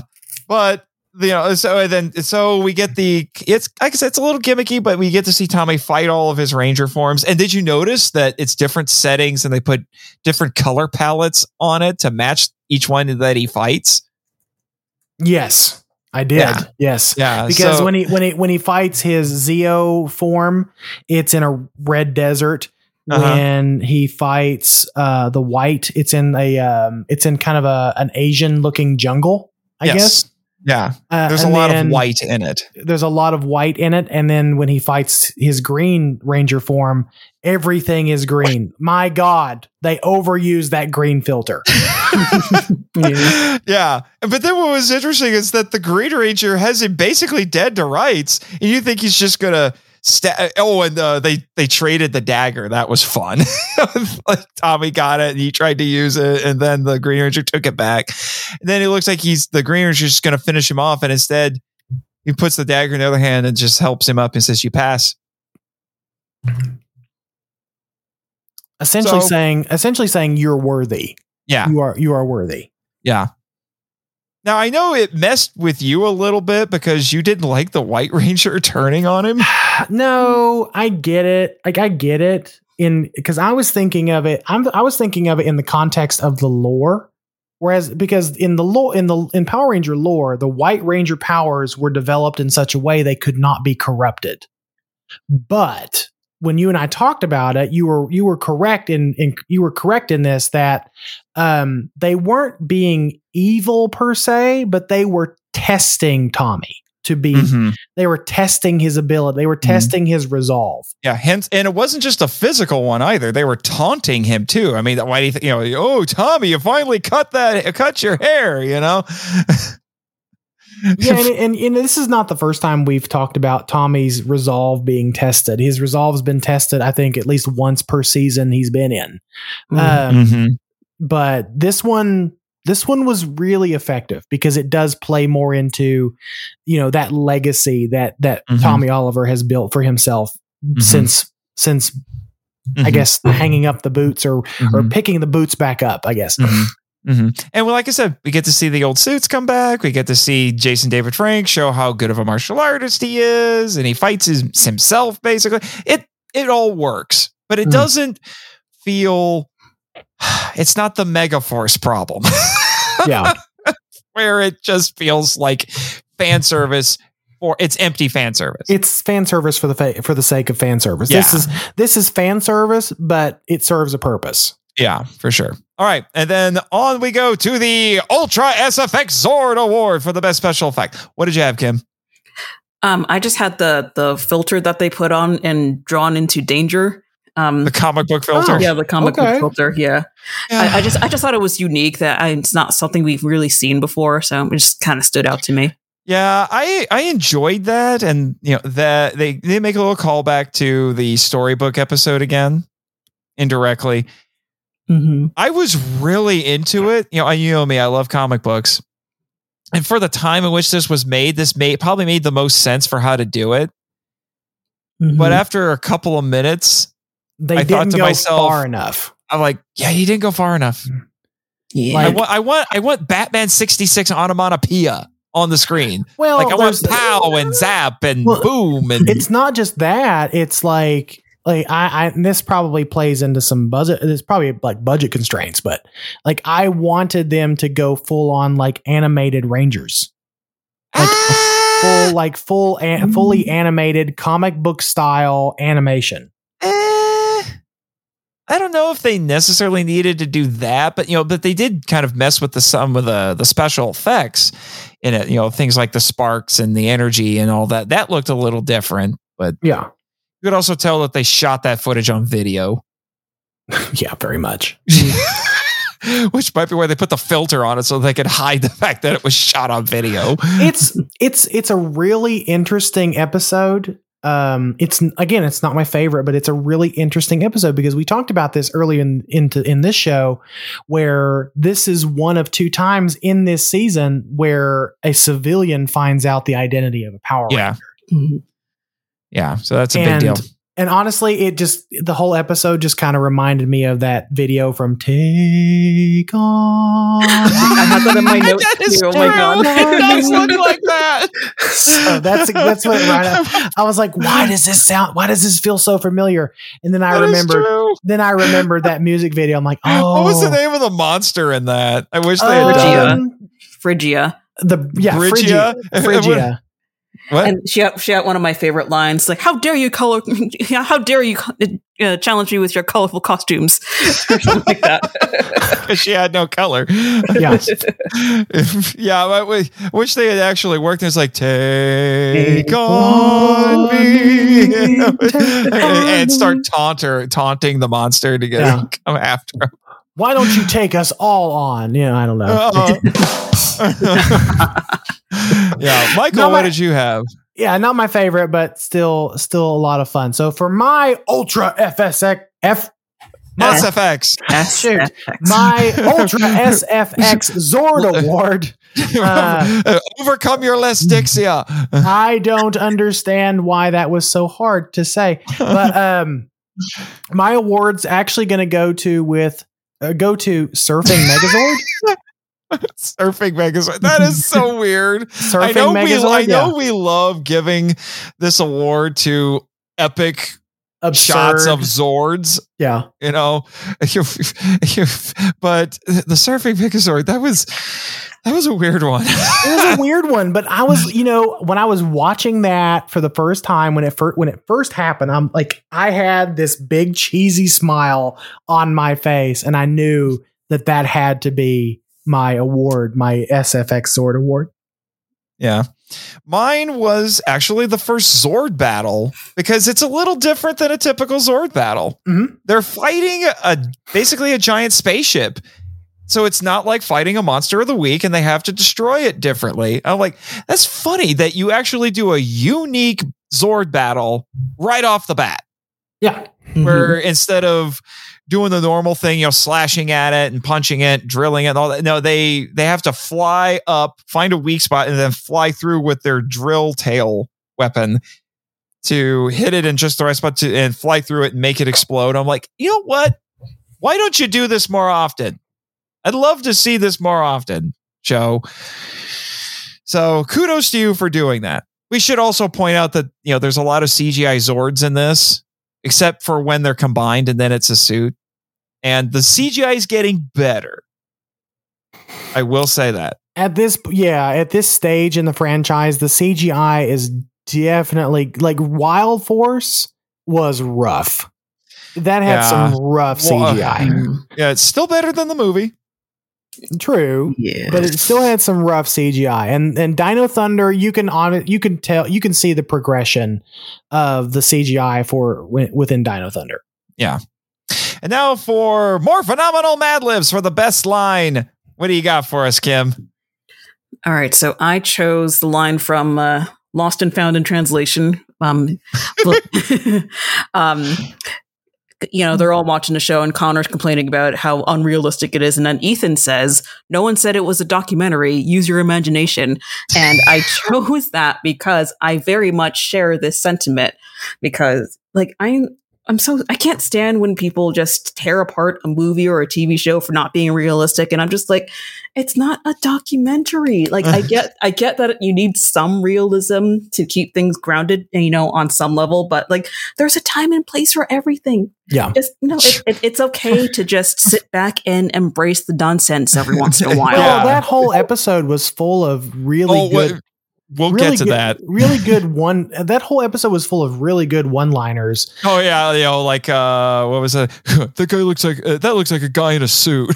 Yeah, or like this is one from Kira. I think it was Kira or Ethan. It's basically just because it's different doesn't make it bad. Yeah. Yes, exactly. Yeah. So I think that really just kind of, because I'll admit that I used, and Nathan knows, I used to kind of.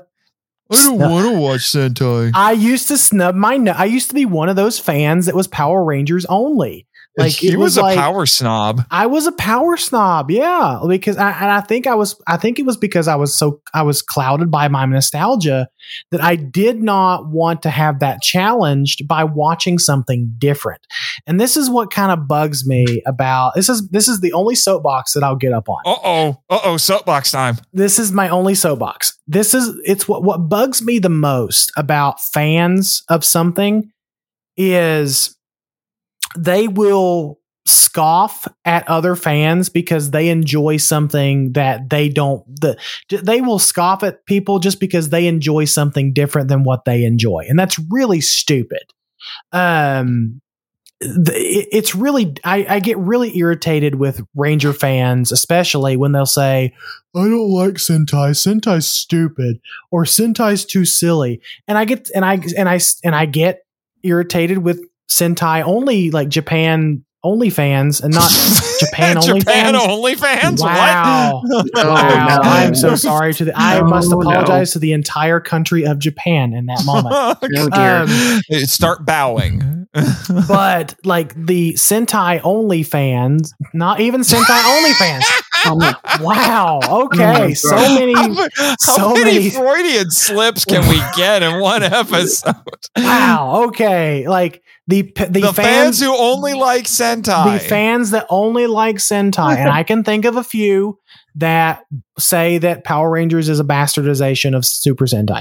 And I find that to be silly because I feel like that's like an elitist attitude that really shouldn't be had. Like, I don't want to get too preachy, but it's just really dumb and immature that you would just look down at something as inferior just because you don't enjoy it. And that's where I'm going to end before I get too far into my soapbox. You jumped onto the soapbox a little early because the last award would have given you grounds to talk about that. But anyway, my line comes from Tommy, and it's plays into the theme of legacy. I will say that, but it's also incredibly funny. Mm.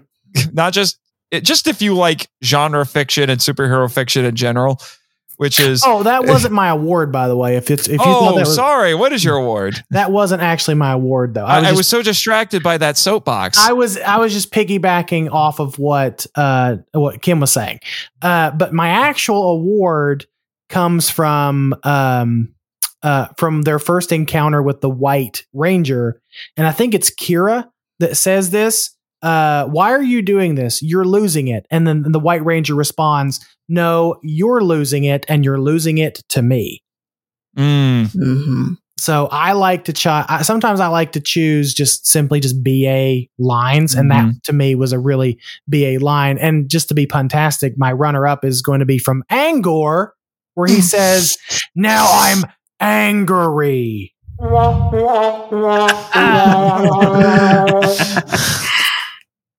Yeah. Now, anyway, as I was saying, Tommy line plays into legacy and just superhero fiction. Mesogog is monologuing about torturing him and getting information and getting all the Dino gems and things. And Tommy just says, "Why can't you just want to rule the earth like all the other sickos?" That was a runner-up for me. Just like, yes. It's almost meta in a way. It's just like, why can't you be all like the rest of them? Okay. It's so much easier. And now we get to, I can't believe that happened for the craziest moment. I feel like we're all going to have the same thing, but I still want Kim to go. Kim does not. Kim does not. Okay. Oh, I know you and I are going to have the same one, but go, Kim. I see what Nathan has there, and yeah, that was a runner up. But I actually chose Devin's Saturday Night Fever moment in the Meteorite episode. He straight up turns into John Travolta in that episode. It's hilarious. I just found it is pretty funny. I have to admit that is pretty funny. But and what's kind of funny about that is if Kira stops being a punk for a while, and it's just like, oh my gosh, Miss Lahana, you are very pretty. Yeah, you are definitely Power Ranger pretty for sure. Yeah, power pretty. Yeah. Yeah. So, Michael, do you and I have the same one? It's an entire episode. We have the same one. It's an entire episode. We're cheating a little bit, but I don't know how. We can't, but it's the episode Lost and Found in Translation. Which is one of the... Actually, you actually told me before the power purchase, like, if you only catch one episode of Dino Thunder before Netflix gets rid of it, watch this one. Yeah. And... this again plays into legacy, because what's the legacy here? Power Rangers is part of the Super Sentai legacy, because Super Sentai was around for 15 years before Power Rangers. Mm-hmm. And without Super Sentai, there would be no Power Rangers. Deal with it. I acknowledge that. I acknowledge that fact. There would be no Sentai without. There would be no Power Rangers without Sentai. Yeah. Well, what's kind of funny is they reverse it in this. This is what's so brilliant. Basically, what this is that it's an abridged episode of Abba Ranger that they just dubbed. Mm. And it's wonderful. And they come up with a good framing device for it, because it's supposed to be the kids are hanging out at the cyberspace late at night, and Haley just got satellite TV with 900 channels, and they find a TV channel that plays Japanese TV, and they're like, oh my gosh, guys, look, it's a show based on us from Japan. So they reversed it. So it's like they're watching their own legacy in Japan, but it's actually the show that inspired them. It's so wonderfully meta. And so they just, like I said, it's a little bit edited for time. And there were a few bits of content that they took out. Like there were points where there was a security guard who brandished a gun, and they took those parts out and things like that. Like I think you and I both watched. I did. I watched I watched the original version, and it's so incredibly insane. It shows you how different Abba Ranger is. Again, going back to, to the line that Kim had, it's not a documentary, use your imagination. Because they're so like, this isn't like us at all. It's like, yeah, like they know who we really are, And it's so funny because I know there are some people who complained about the dub that they did, because it's kind of a comedy dub, but actually after I watched the fan subbed episode, I'm like, actually it's not too far off. It's the only the biggest difference is Mr. O'Shaughnessy. And they make the Japanese characters say their power up phrase, their henshin phrase. It's different in Abba Ranger. But other than that, it actually follows it pretty close. And like I said, it really does show you how different it is. Kaching was not called Kaching. That's where the big bear thing comes from. He's an ATM. He's a teddy bear ATM, and he shoots coins at people. And he gives them, and he gives them. They call them mushroom cuts, mushroom cut haircuts in the Sentai that makes people super greedy. Mm-hmm. And there's a baseball player who needs absurd. Yeah, it's just the whole thing's absurd. It's just so absolutely nuts. It's absurd.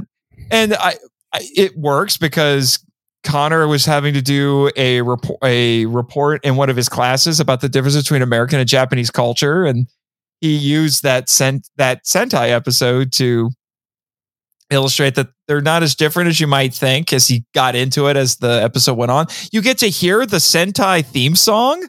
It's like one of the only times that the Sentai theme song gets heard in Power Rangers. It's crazy. Yeah, it was also at a time crazy. Yeah, and it was also at a time where most people in America were not able to see Sentai, so you got to see an actual episode. It's just all of these things. It just pile on that made it one of the most entertaining episodes of the whole season, I thought. And I also think, in an interesting way, this also, if you want to talk about legacy, I think this also shows us what could have been with Power Rangers. This could have been what Power Rangers was when we started. It could have just been Zhu Ranger dubbed. They just dub it. No new footage. I don't think it would have lasted nearly as long. It wouldn't have lasted. I mean, they would have, if they had tried to give it the anime treatment, which is just dub it. I don't think it would have lasted. It would have been just kind of weird.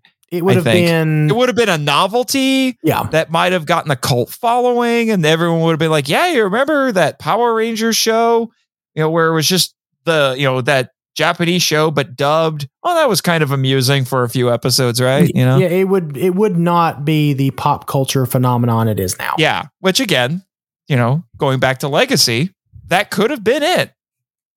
It might have been amusing, but it wouldn't have lasted. I don't think. No, absolutely not.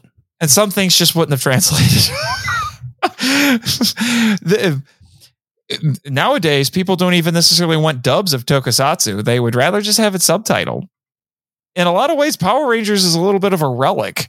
They kept up with the whole thing of using the Sentai footage and editing new footage around it as basically as tradition. I don't know when it became that, but it did. I think that people now are getting more and more comfortable with subtitled media than maybe they used to. Especially especially the generation growing up now.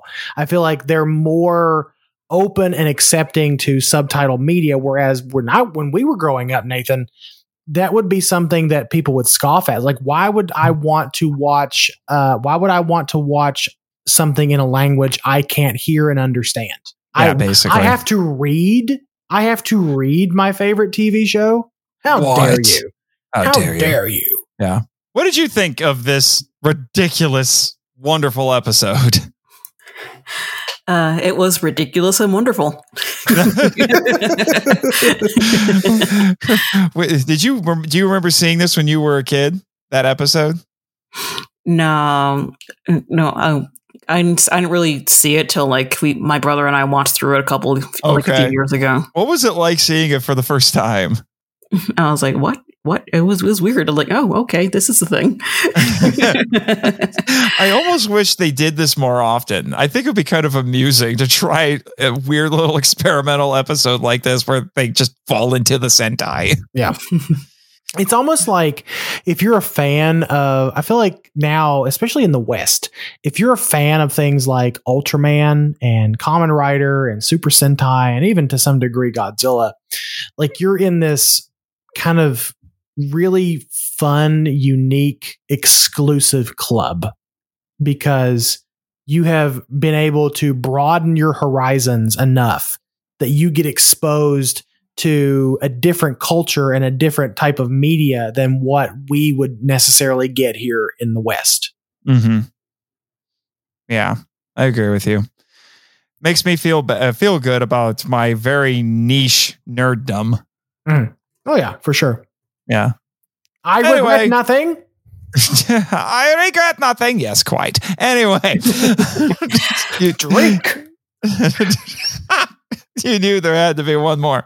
So, man, we may have been given permission, but we've gone on long. So it's time to wrap things up, especially since poor Kim has to get some sleep before her big day this weekend. Okay. I have to ask this really quick. Kim, did you realize that you were coming on to talk about Dino Thunder for 3.5 hours? I thought maybe 2 hours.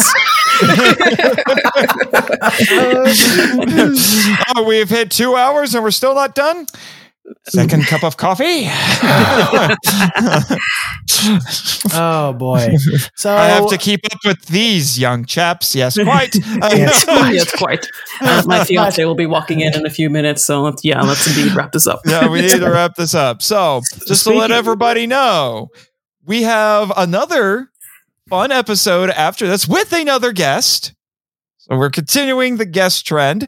Next time, we're going to be talking about Power Rangers, SPD, Power Rangers to the rescue. Anyway, get some more Wasserman tracks back in there. And we'll be joined by J.R. Villers from the Drift Space podcast. Mm-hmm. And he personally requested this one. Well, good. I'm really stoked. I'm really happy to have JR on. It's been a while since we've talked to JR. So. Yeah, JR had a medical emergency that he had to deal with, and he bounced back because he's JR frickin' Villers, and it's what he does. Right. Yeah. In fact, I actually, when he posted on Twitter again and telling everybody he was back, I was like, "Hey, it's good to see you, man." And he sent me a GIF of the Gold Ranger, and it said, "Back to action." Good. I'm really looking forward to talking with JR. SPD, from what I can gather, is one of the high points of the Disney era. So we'll see. We just talked about one of the high points. We'll see where. How SPD stacks up, but where Dino Thunder was, the spiritual sequel to Mighty Morphin. My understanding is that SPD is a spiritual successor to Time Force. Mm-hmm. So it should be interesting. Should be. But what is also very interesting is our guest, Kim. So thank you, Kim, for coming on and talking with us about Dino Thunder. This has been a pleasure. So before we say the power blessing and wrap things up, go ahead and plug everything that you're involved in so people that have stuck around this long can find you. All right. So on YouTube, you can find me as Kaiju Kim. I make wholesome and delightfully stupid content related to Godzilla and his fellow kaiju. As of recording this, I'm in the middle of reviewing the comic book series Godzilla versus the Mighty Morphin Power Rangers. So if you like Power Rangers, you might be into that.